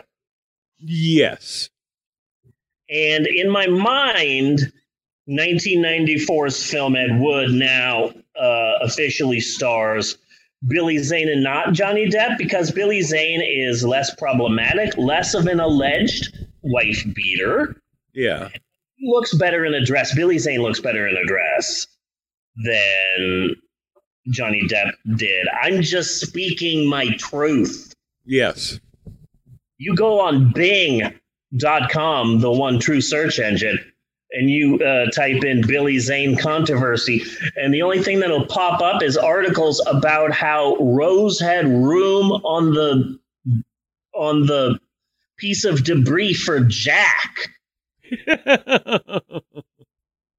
You type in Johnny Depp controversy, and I hope you're ready to read articles for a month. Yeah. So I don't know what's going on there. Plus, I like my actors to just wear less scarves. Yes. Johnny Depp is 50% scarves. And also, I feel that one thing that gets forgotten is just how dashingly handsome Ed Wood was as a person. And I just like the idea of Billy Zane in this movie. He could see you at a bar, wine you and dine you, and then take you home and make love to you. And it doesn't matter whether I'm telling this story to a guy or a girl. Yes. And I just feel that more with Billy Zane than I ever did with Johnny Depp. And fun fact, my wife was not attracted to Billy Zane until she saw Billy Zane in the nurse outfit. Uh-huh. Fun fact about this movie, it actually was Ed Wood's idea in the script to use bits of the script in the film as captions. That wasn't something that the director did because, this is going to be a difficult movie to film. You know what? We'll put some of Ed Wood's script on the screen. No, that was Ed Wood's idea. That was in the script. See, that I really, really want to read the actual script now because I am fascinated. Yeah. I love this movie. Yeah, this is an absolutely fascinating movie. An absolutely fascinating movie, and I love it to death. Critics hated it when it quote unquote came out, but we'll get there. Its Wikipedia page is fucking horrible. Yes, it is. But anyway. Yes, it is. Thankfully, I would like to give a shout out to Joe Blevins and his blog Dead to Rights. They do a thing called Ed Wood Wednesday. Each Wednesday, they delve into a different part of Ed Wood's life.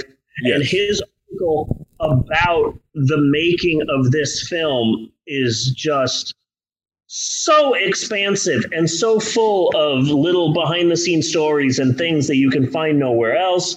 And Joe Blevins, he's a good guy. He follows me on Twitter. You can follow him at Joe_A_Blevins,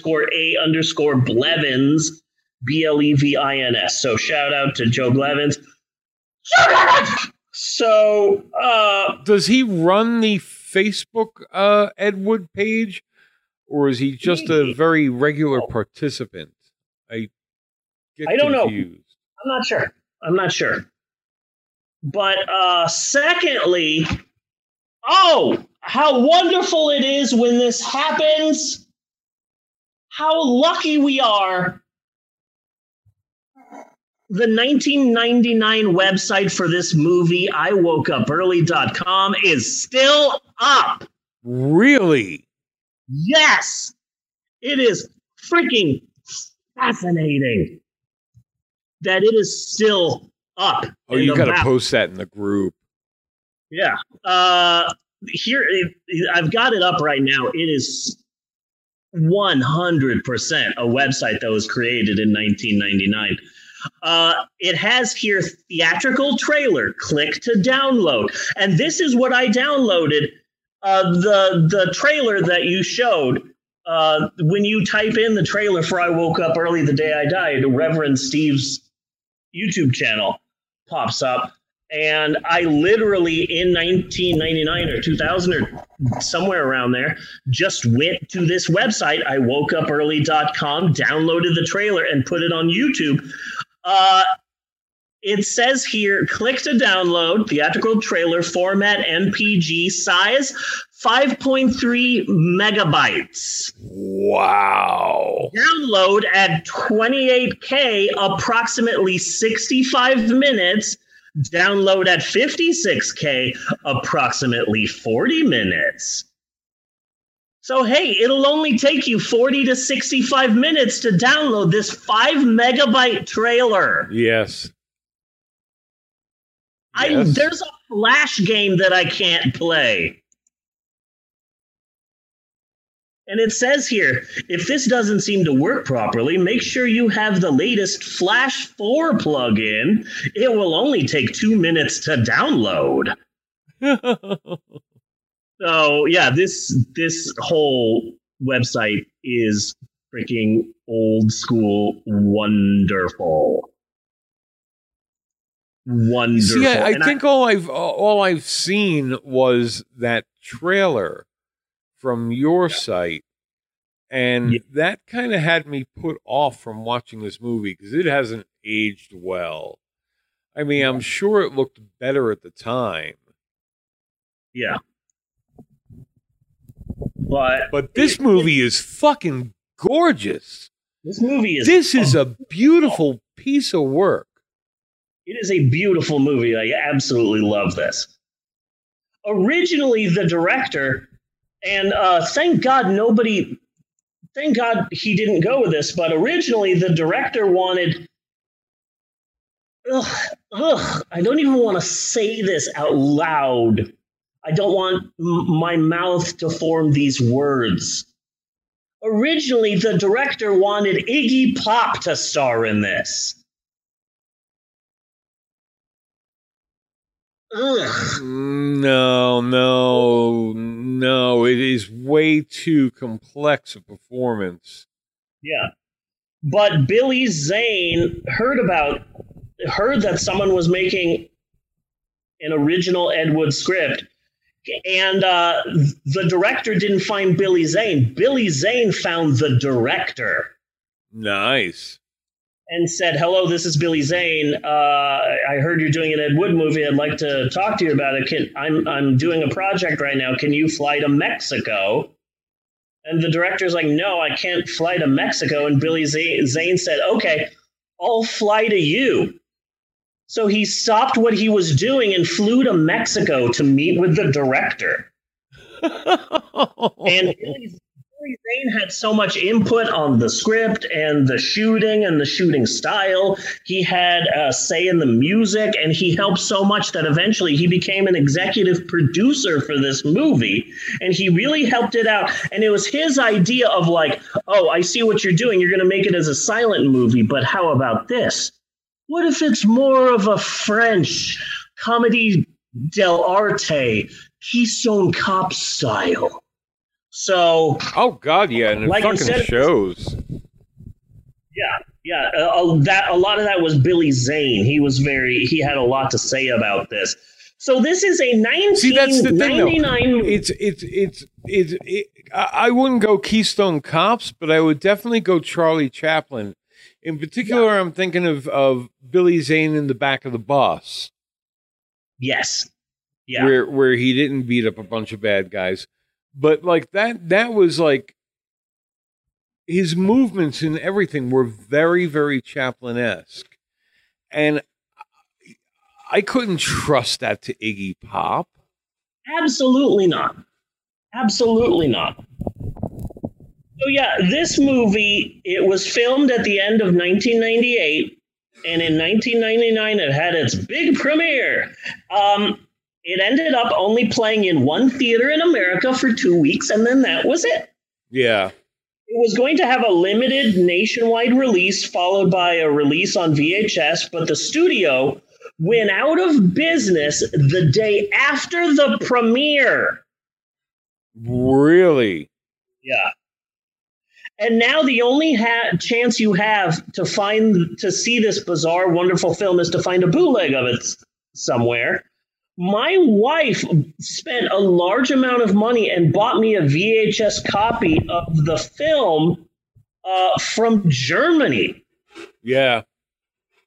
And the box was all in German, and the film was in German. I was really excited to find a copy of Billy Zane's of this movie in English, because the only time I had ever seen this was on an old VHS in German.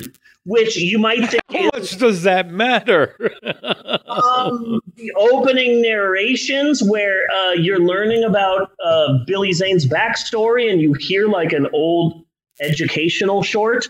Yeah. There's a dialogue there. That was all in German. And even the script that appears on the screen, that was all in German.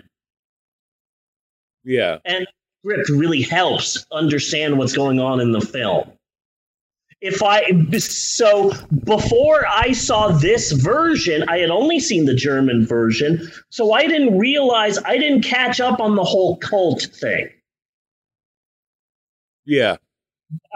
That he thought he was seeing the funeral of the loan officer, but instead he sees a strange funeral with instruments, and he sees a body with bizarre robes, and like I didn't know any of that. And paid mourners. Yeah.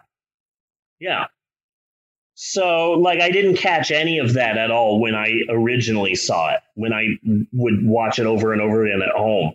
So I was excited to find an English language version of it because it does help.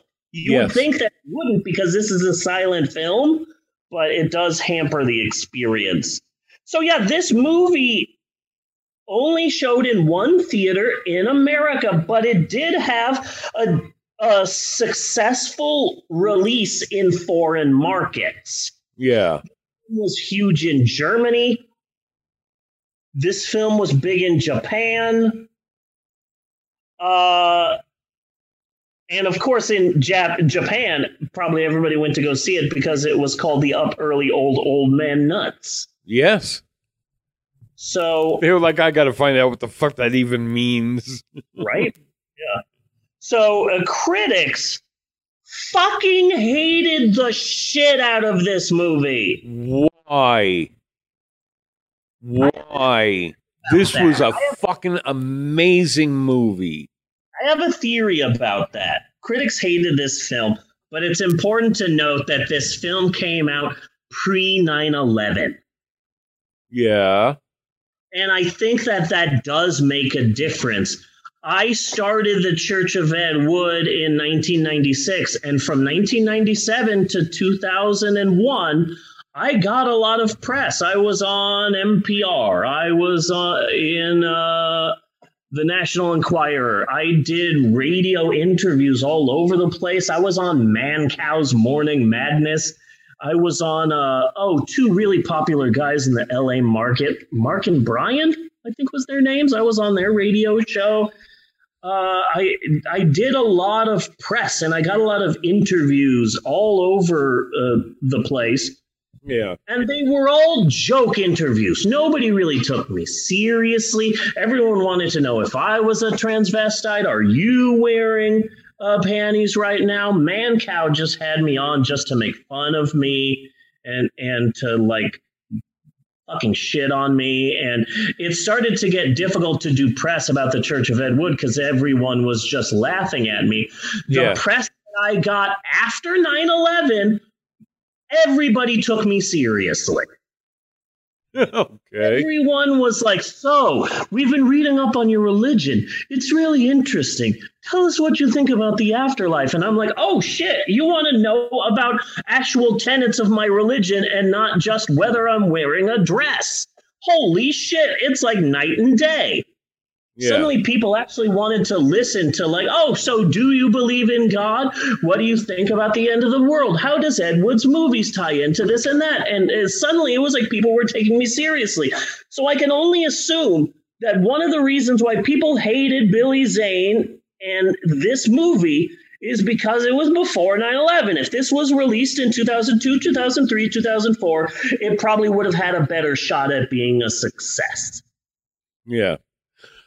I'm gonna go there, okay?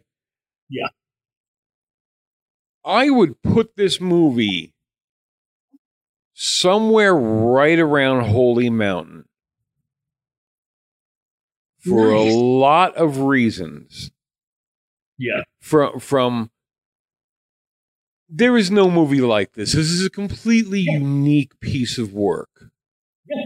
Absolutely. You know, There's it is like totally its own thing. You know, and everything was very intentional, and every detail was very cared about. The color scheme, the sets, the lighting, and the camera shot, everything, you know, to really build something. And you were really looking at something unique. And the performances were very unique as well. Yeah, and I'm happy to say that a lot of that wasn't something added later, added in the modern day to the script, because Ed Wood wrote this in the 60s and we need to jazz it up. Let's do it this way. A lot of what makes this movie unique was in Ed Wood's original goddamn script that he spent a decade working on. This was going to be his serious film, and he worked so hard on it, so hard on the script and on making it perfect. And like, I was happy to see that a lot of the things that happened in this movie were his idea. This is vision, and I officially see this film from 1999 as Ed Wood's last film. Yes. That's how I see it. Yes. Because this is 100% his unique, original, bizarre, crazy-ass vision. And I fucking love this movie. And it was beautiful. It was just beautiful. Yeah. This is an incredible film. This film has a 27% on Rotten Tomatoes and a slightly better, but still not that good, 5 out of 10 on IMDb. This movie really confused people when it came out,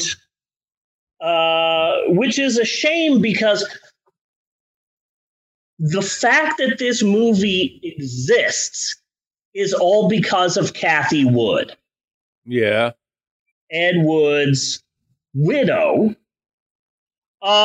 She brought this movie to the silver screen. She didn't direct it. This movie was directed by a Greek performance artist named Aris Iliopoulos. Yeah. Kathy Wood was the brainchild of getting this movie out into the market. According to the blog Dead to Rights and Joe Blevins, he did some interviews with the people who were responsible for this film, and so Kathy Wood is like, "Somebody help me! I need a lawyer." Why do you need a lawyer? Oh, they're making a movie of Ed Wood, and I need a lawyer. So she gets a lawyer, and they remain friends, and they're hanging out, and they're talking about Ed, drinking, whatever. And Kathy Wood says, "You know what? The one movie of Ed's that I always wanted to see on the silver screen was this, and here she goes. I've got the original copy. This is it. I awoke early the day I died." And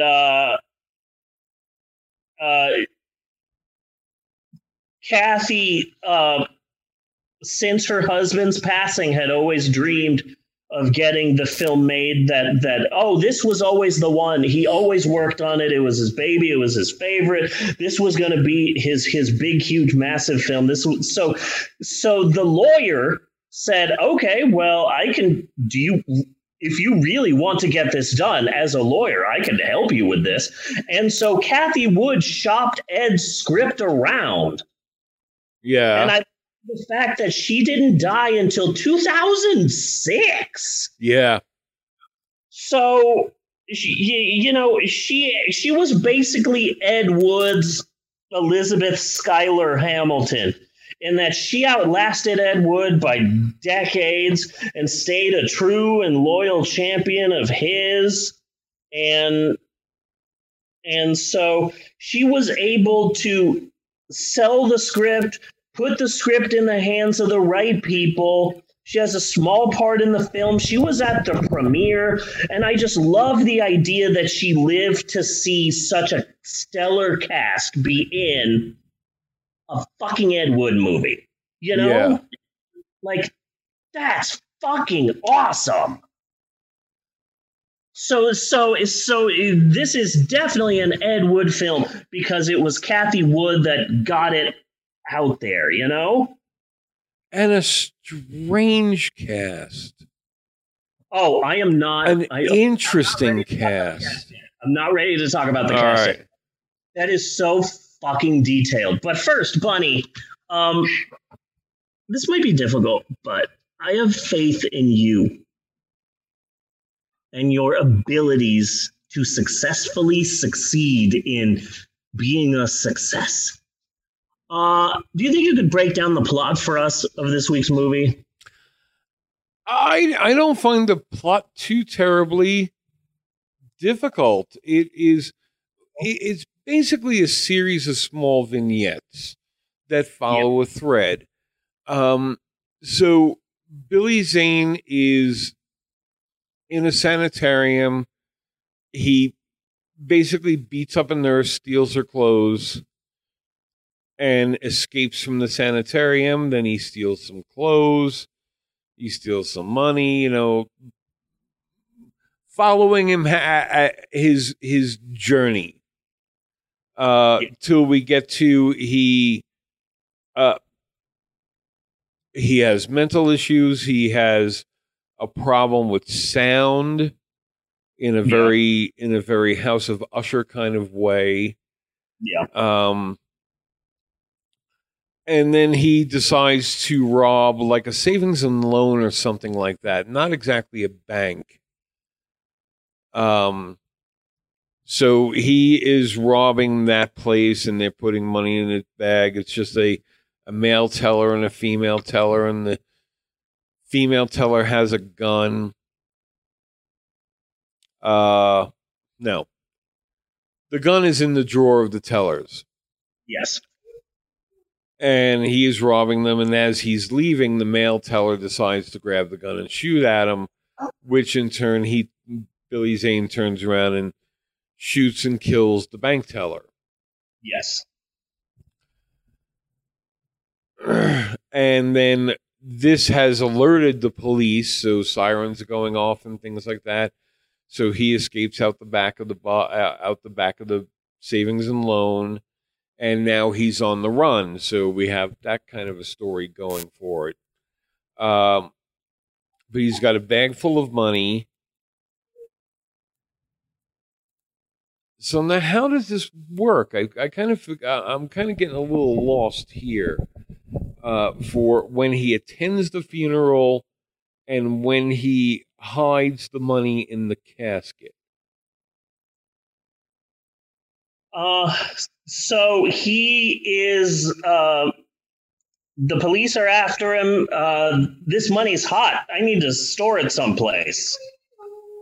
So, like, he sees a funeral happening, and I guess he thinks it's the funeral of the guy he killed? Well, he saw that in a newspaper article or something where the funeral was being held. Yeah. Which seemed like the cops are chasing you. Like, that part did not make very much sense as to why he did that. The cops are chasing you. You have to hide the money. So you find the funeral of the guy you killed and go there? To be fair, no one would look for you at the funeral of the person. That is a pretty that's a ballsy move. But he hides the money in the casket, and then Ron Perlman starts playing bagpipes. So that drives Billy Zane nuts because of his hearing problem. So he runs away. Now he's got to come back to get the money. And it's not there. He kills Ron Perlman at some point, which, I'm sorry, that is the most unbelievable part. In no way, shape, or form in any universe can Billy Zane take out Ron Perlman. Yes, agreed. Just can't happen. Only in the movies. Absolutely agreed. So when he hid the money in the casket, that's where he found out that it wasn't the bank teller. It was this strange cult guy. It was the tuning fork that set him off that time. Sorry, he took a tuning fork out of the casket, and he was like blowing on it. I guess. Huh? Some sort of ritual, I guess. And that made the high-pitched noise, which drove Billy Zane away that time. Yeah. So at some point he kills Ron Perlman, but he goes to the mausoleum, and is looking for the casket that has the money in it. And then he eventually finds it, and it is empty. And somewhere along the line, he finds a note with that lists the paid mourners and how many they were paid. Yeah. Now, I don't know why he didn't check out the mausoleum or anything like that further at this point.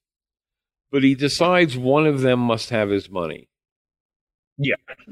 So he goes down the list. The rest of the movie is him going down the list of each person who was one of the paid mourners and killing them, but that's just how it went every time. You know, he was looking for the money. Yeah. Fun fact, in the end credits of the film, Eartha Kitt is listed as playing herself. But if you go on IMDb, for some reason, she's listed as cult leader. Really? Yeah. I don't know if that's an accident or if she is running the cult, because I see no evidence of that in the film. Well, but I just got to say, if she's the cult leader, that's a pretty cool cult. Yeah. Yeah, I want to be in that cult too, because that's awesome. I want the cult that Eartha Kitt is in. And you got strippers, and you got circus cowboys. You know, She plays the part of teenage prostitute. yes. Yes. Yeah. This movie is crazy, and I love it. So then none of them have the money, and he basically goes back in the mausoleum, and I will leave the rest for its twist ending. Yeah. Or is it a twist? I don't know. Someone gets twisted. True. So I would feel remiss if I didn't mention this. The opening credits, what I like to think the theme of I Woke Up Early the Day I Died, because it's in the opening credits, the closing credits, and it appears a few times in the movie. It's a song called Jesus, I Was Evil. Yeah. And I love it so much. I've been listening to it since like the year 2000. I've been listening to it for about, I don't know, like 21, 22 years now. I've been listening to this one song. It was written and performed by a New Zealand musician named Darcy Clay. He recorded every instrument in the song by himself and recorded it in his bedroom using an old 4-track recorder. Wow. Which gave the song its lo-fi sound. He only recorded a small EP which featured this song and like 2 other songs. And that was it. And the song ended up spending 8 weeks on the New Zealand music charts, reaching number 5. Nice. This song was a hit in New Zealand. Sadly, however, Darcy Clay was set to play at a music festival that benefited suicide, and on the day of the show, he committed suicide. Oh, that's getting too involved. Yeah, I'm pretty sure that's what Alanis Morissette was singing about, but it's sad because the song's fucking awesome. I love this song. Yeah. There was a lot of really good music. Yeah. And it really see that's it. This whole movie is mismatched pieces that work together. Yeah. This is can't recommend this movie enough. And if I'm not mistaken, it's all on YouTube. Like you can't say that the music went with the movie, you know? Yeah. But it still worked. Yeah. This is a wonderful movie. And there are copies of it out there. And then like some of the scenes, it's like they were so beautiful. It was like putting Charlie Chaplin into an oil painting. Yeah. You know? Yeah. But fuck the critics. I mean, like, what is their problem? I don't, you know, because you say Ed Wood and there's a certain expectation. And that's the same thing that comes through in the Wikipedia article I had read. And it's not a good expectation. No, this is exactly what this fucking movie needed to be. You don't need hubcaps for flying saucers. You know, the Wikipedia article is like, well, you know, Ed's use of stock footage. You know, who else used stock footage at the time Ed Wood was using stock footage? Fucking everybody. You know who's using stock footage today? Fucking everybody. It's just how you make a movie. Yeah. You know? So it's one of those stupid things like, okay, so he didn't always use the best choice of, you know, Buffalo's was kind of an interesting choice for Glenn or Glenda. But still, like, it's not unusual that he used stock footage. Yeah, it's not. It is absolutely not. Yeah. So what were they supposed to do in this movie? Put stupid stock footage in to please some kind of a perception? Yeah. But they did use stock footage, but again, it works. Yeah. But I fully believe this film to officially be Ed Wood's final film. If Ed Wood were alive in 1999, they would have made this film. Plus, the way that the whole distributor going bankrupt the day after the premiere, that's such a Woodian thing. Yeah. Mm-hmm. That's such a thing that would happen to an Ed Wood movie. So it's just, yeah, this entire film really is Ed Wood's vision. And yes, okay, the cast of this movie is freaking insane. But it's insane in the same way that the musical choices were insane. Yeah. You know? Yeah. But okay, so the cast of this film includes Billy Zane, my preferred Ed Wood surrogate, the Phantom. Yes. John Ritter. Jack Tripper's in this movie. Who is just, I mean, even though Three's Company was not exactly a wholesome show, he always gives off a very wholesome image. He is the preferred voice for Clifford the Big Red Dog. Yes. He did the voice of Clifford for like 8 seasons on PBS.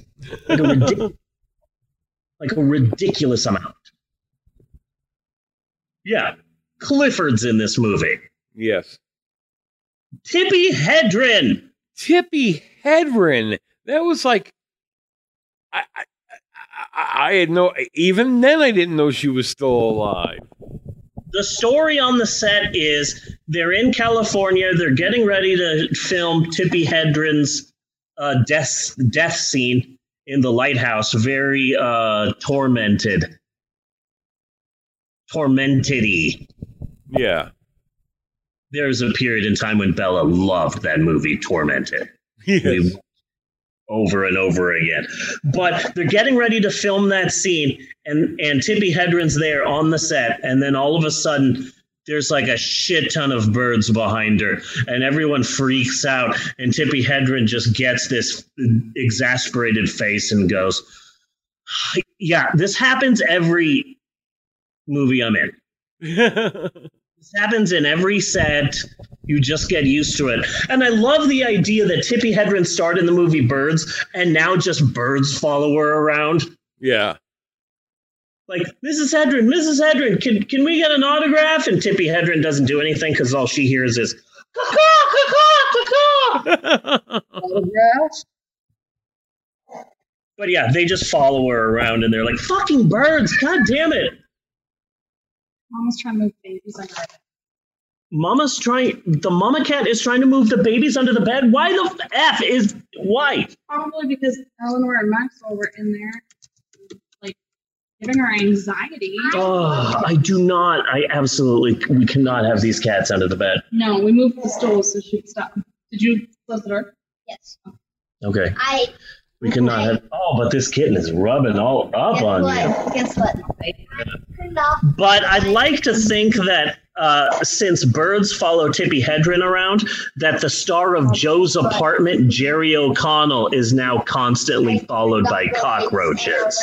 It's nice to think so. Yeah, that brings me joy. It's a comforting thought. Yeah, I'm excited about that idea. And I just love the fact that the director is like not hiding it. I messaged this to you, that it's like, oh, Tippi Hedren's scene. Get me the most copyright-free Hitchcock music you can find.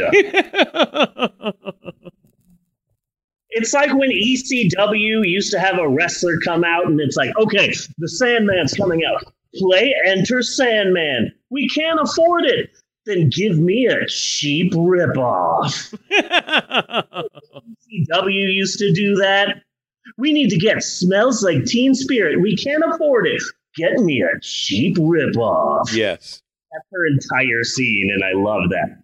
Christina Ricci had just turned 18 years old when she agreed to be in this film as teenage prostitute.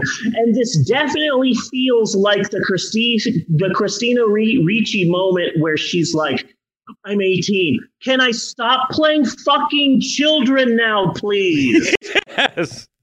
Any movie I can do where I don't have to be a goddamn child. Oh, you want me to be in lingerie and show off my boobs as teenage prostitute number 1? Yes, I will be in this Ed Wood movie. Yes. So good for you, Christina Ricci. Now she's in like Black Snake Moan half naked, but like good for you, Christina Ricci. This was like when Miley Cyrus was suddenly half naked. Yes. And like everywhere and doing salvia. Like, eventually you have to break out of your child actor roles, and this was Christina Ricci's breakout. I don't want to shortchange this movie, but I seriously need to run. Okay. So pick a topic and just keep going. Okay. All right. Mark Rolston is in this. He was in The Shawshank Redemption and 2 of the Saw films. Leif Garrett, comedian Dana Gould, Ron Perlman, the only Hellboy, Karen Black, Tara Reid, Will Patton, who was in Armageddon, Andrew McCarthy, the guy who owns the clothing store that Billy Zane robs early on is Bud Cort from The Life Aquatic, and also the human body that God inhabits in Dogma. He was John Doe Jersey. There's also Jonathan Taylor Thomas, legendary character actor Taylor Negron, the live-action Lurch, Vampira, Conrad Brooks, Sandra Bernhard, Mark Boone Jr., who was in Memento, and he was also Flass from Batman Begins. Model/actress Nicolette Sheridan, Mike Haggerty, who has been Captain McGinley in Brooklyn Nine-Nine for like 4 seasons. Every cop in this movie is a different actor in hiding behind a 70s mustache. But this movie features Conrad Brooks from Ed Wood's movies and also Brent Hinckley, who played Conrad Brooks in Ed Wood. They were both in this film. People don't care anymore about the game 6 Degrees to Kevin Bacon. Or is it 7 Degrees? 7 Degrees? It's 7? Thank you, honey. No one plays that anymore. When I was in college, like my teens and 20s was like the peak 7 Degrees to Kevin Bacon. Yeah. But nowadays, people don't care about that. But if you're still into the Kevin Bacon game, this is the movie. Oh, God, I'm sure. Yeah. So there's that. Abraham Ben-Ruby was in this movie. He was Jerry, the male nurse in ER for like 15 years. Yeah. Steven Weber from Wings, and the star of a decent The Shining TV miniseries from 1997, which is Stephen King's preferred version of the book. Yes. Also, who is in this is Ricky Schroeder. He starred in the 80s sitcom Silver Spoons, and if you want to see him now, he can currently be seen at Costco yelling to employees about the mask mandate and also bail out Kyle Rittenhouse, a murderer. And Eartha Kitt. And I want to tell this story because I love this so much. The director of this film, the Greek artist guy, Eris Iliopoulos, he was at a party. He saw Eartha Kitt at the party and like started chatting it up with her. And he's like, hey, I'm making an Ed Wood movie. And she says, oh, I was in an Ed Wood movie. And it's like, no, you weren't. And she was able to say, I was in an Ed Wood movie without being in it because my name is on the marquee of a building that the flying saucers fly past in Plan 9 from outer space. And that Eartha Kitt can just drop Plan 9 from outer space knowledge on your lap. I fucking love Eartha Kitt. Yes. So she was in this movie specifically so that she could say, now I've officially been in an Ed Wood movie. And that is so freaking awesome. Yes. Yeah. So I love this movie. The cast is insane. There's so many people in this. And it's that. Oh my God! Yes, that cast is nuts. And again, they don't seem to go together. Yeah. Especially for like a low budget film. Yeah, you see two of the Phoenixes. I mean, who exactly is palling around with Tippi Hedren? That first off, they even have her phone number. Yeah. Yeah. Leif Garrett's in this. I mean, were there people that they couldn't get? I don't know. This is an incredible freaking cast. There's so many people in this. Yeah. Insane. How many people are in this? Bud Cort. Yes. He was in MASH. He was in Harold and Maude. He was in The Life Aquatic with Steve Zissou. Yeah. He was in so many of these like big deal things. What was that weird ass credit that he had though? Yeah, he is listed as, hold on, I have it here somewhere, Lord Heinrich Binky Alcoa III. Yeah. Is what his credit is. But it's fucking Bud Cort. I imagine that's the same thing as, hey, Michael Jackson's going to be in this episode of The Simpsons.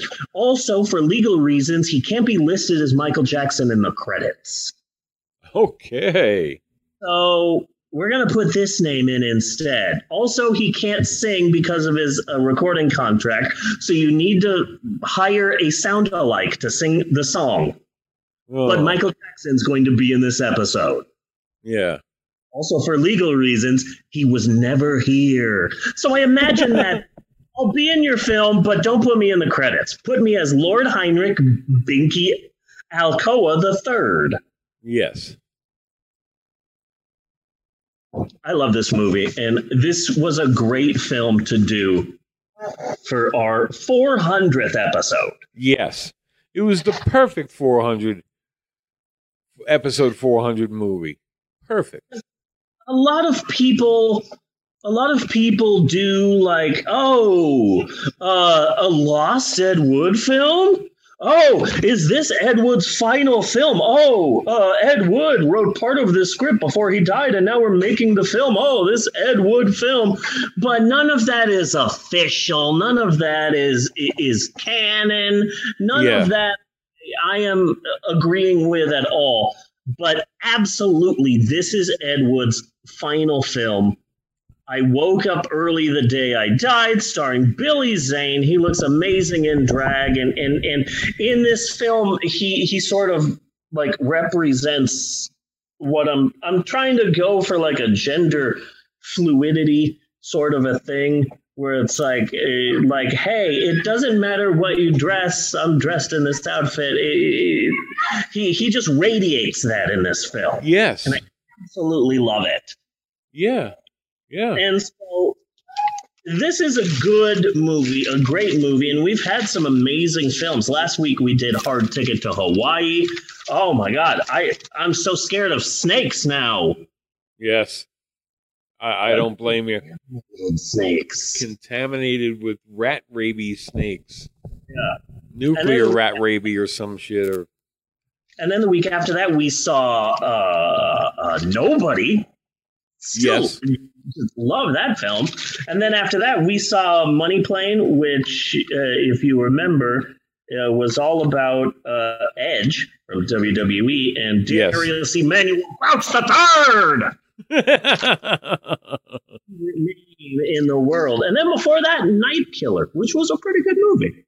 Yes. For the director of Troll 2, this movie was all right. It was the demise of Peter Wooten. Yes, but I feel that we've been watching really good movies for a really long time. Yeah.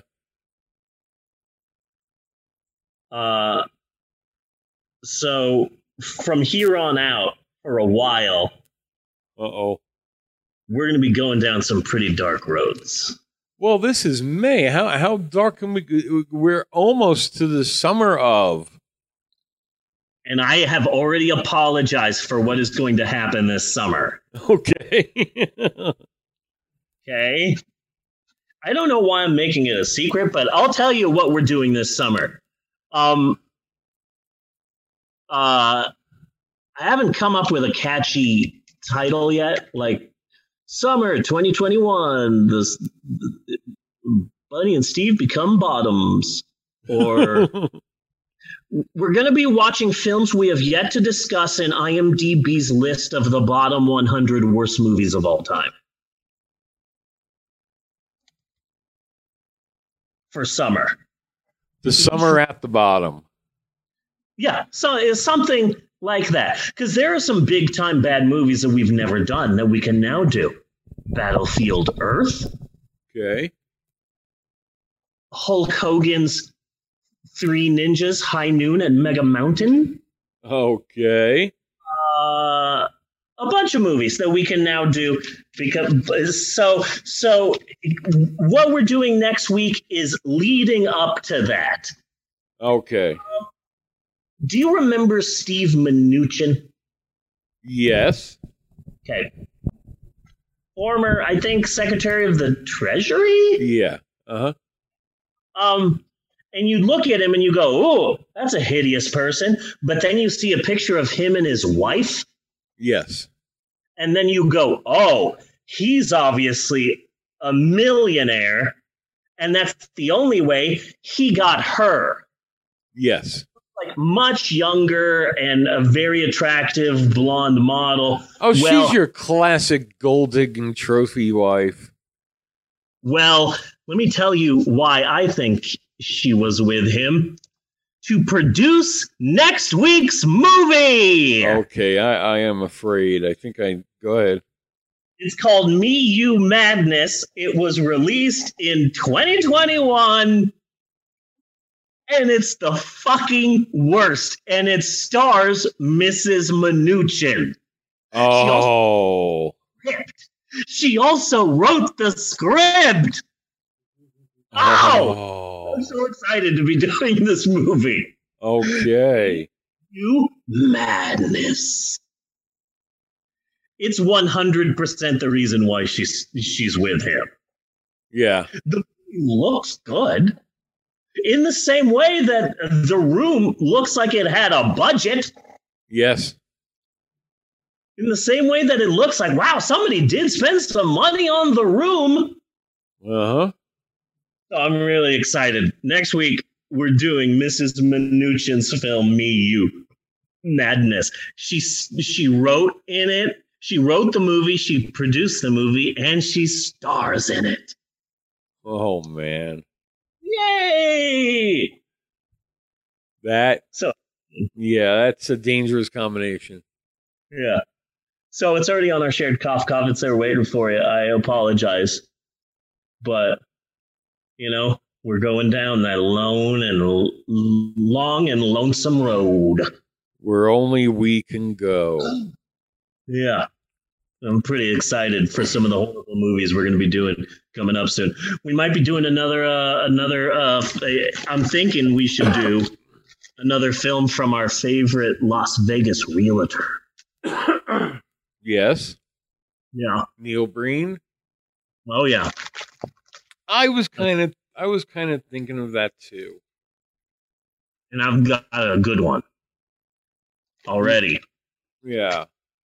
But next week we are discussing the Steve Mnuchin family with the 2021 film Me, You, Madness. Whoa. Playing a fun game called Where in the World is Joe Piscopo? Yeah. Hey. The answer will sadly not surprise you. Yeah, I've already, yeah. Yeah. So it's going to be an exciting episode next week. But now that I'm looking back at this week, this huge, massive 400th episode, man, Miskel Spillman, Dark Shadows, Elvis Costello being racist, Tara Reid. I got to say, I think this is a pretty good episode of this podcast. This has been a goddamn good episode. Okay, good. I felt the same way, but I didn't want to step on your toes because you're the person who makes that distinction and not me. I didn't want to interfere in what is usually your position in the show, but yes, I concur with your assessment, good sir. So until next week, I am Bunny Williams. And I am Reverend Steve, and on behalf of, usually try and say the people who have been on the show. So on behalf of Maxwell, Eleanor, cousin Jaden, Lauren, Natasha, Emerald, and everybody else on this show, I just want to say thanks for listening. And we will see you next week, you godless heathens. And cookies and cream. And forest fires. All right then. Do do do do do do do do do do do do do do do do do. Nice, Eleanor. Cut and print. And put it on the cookie. And print.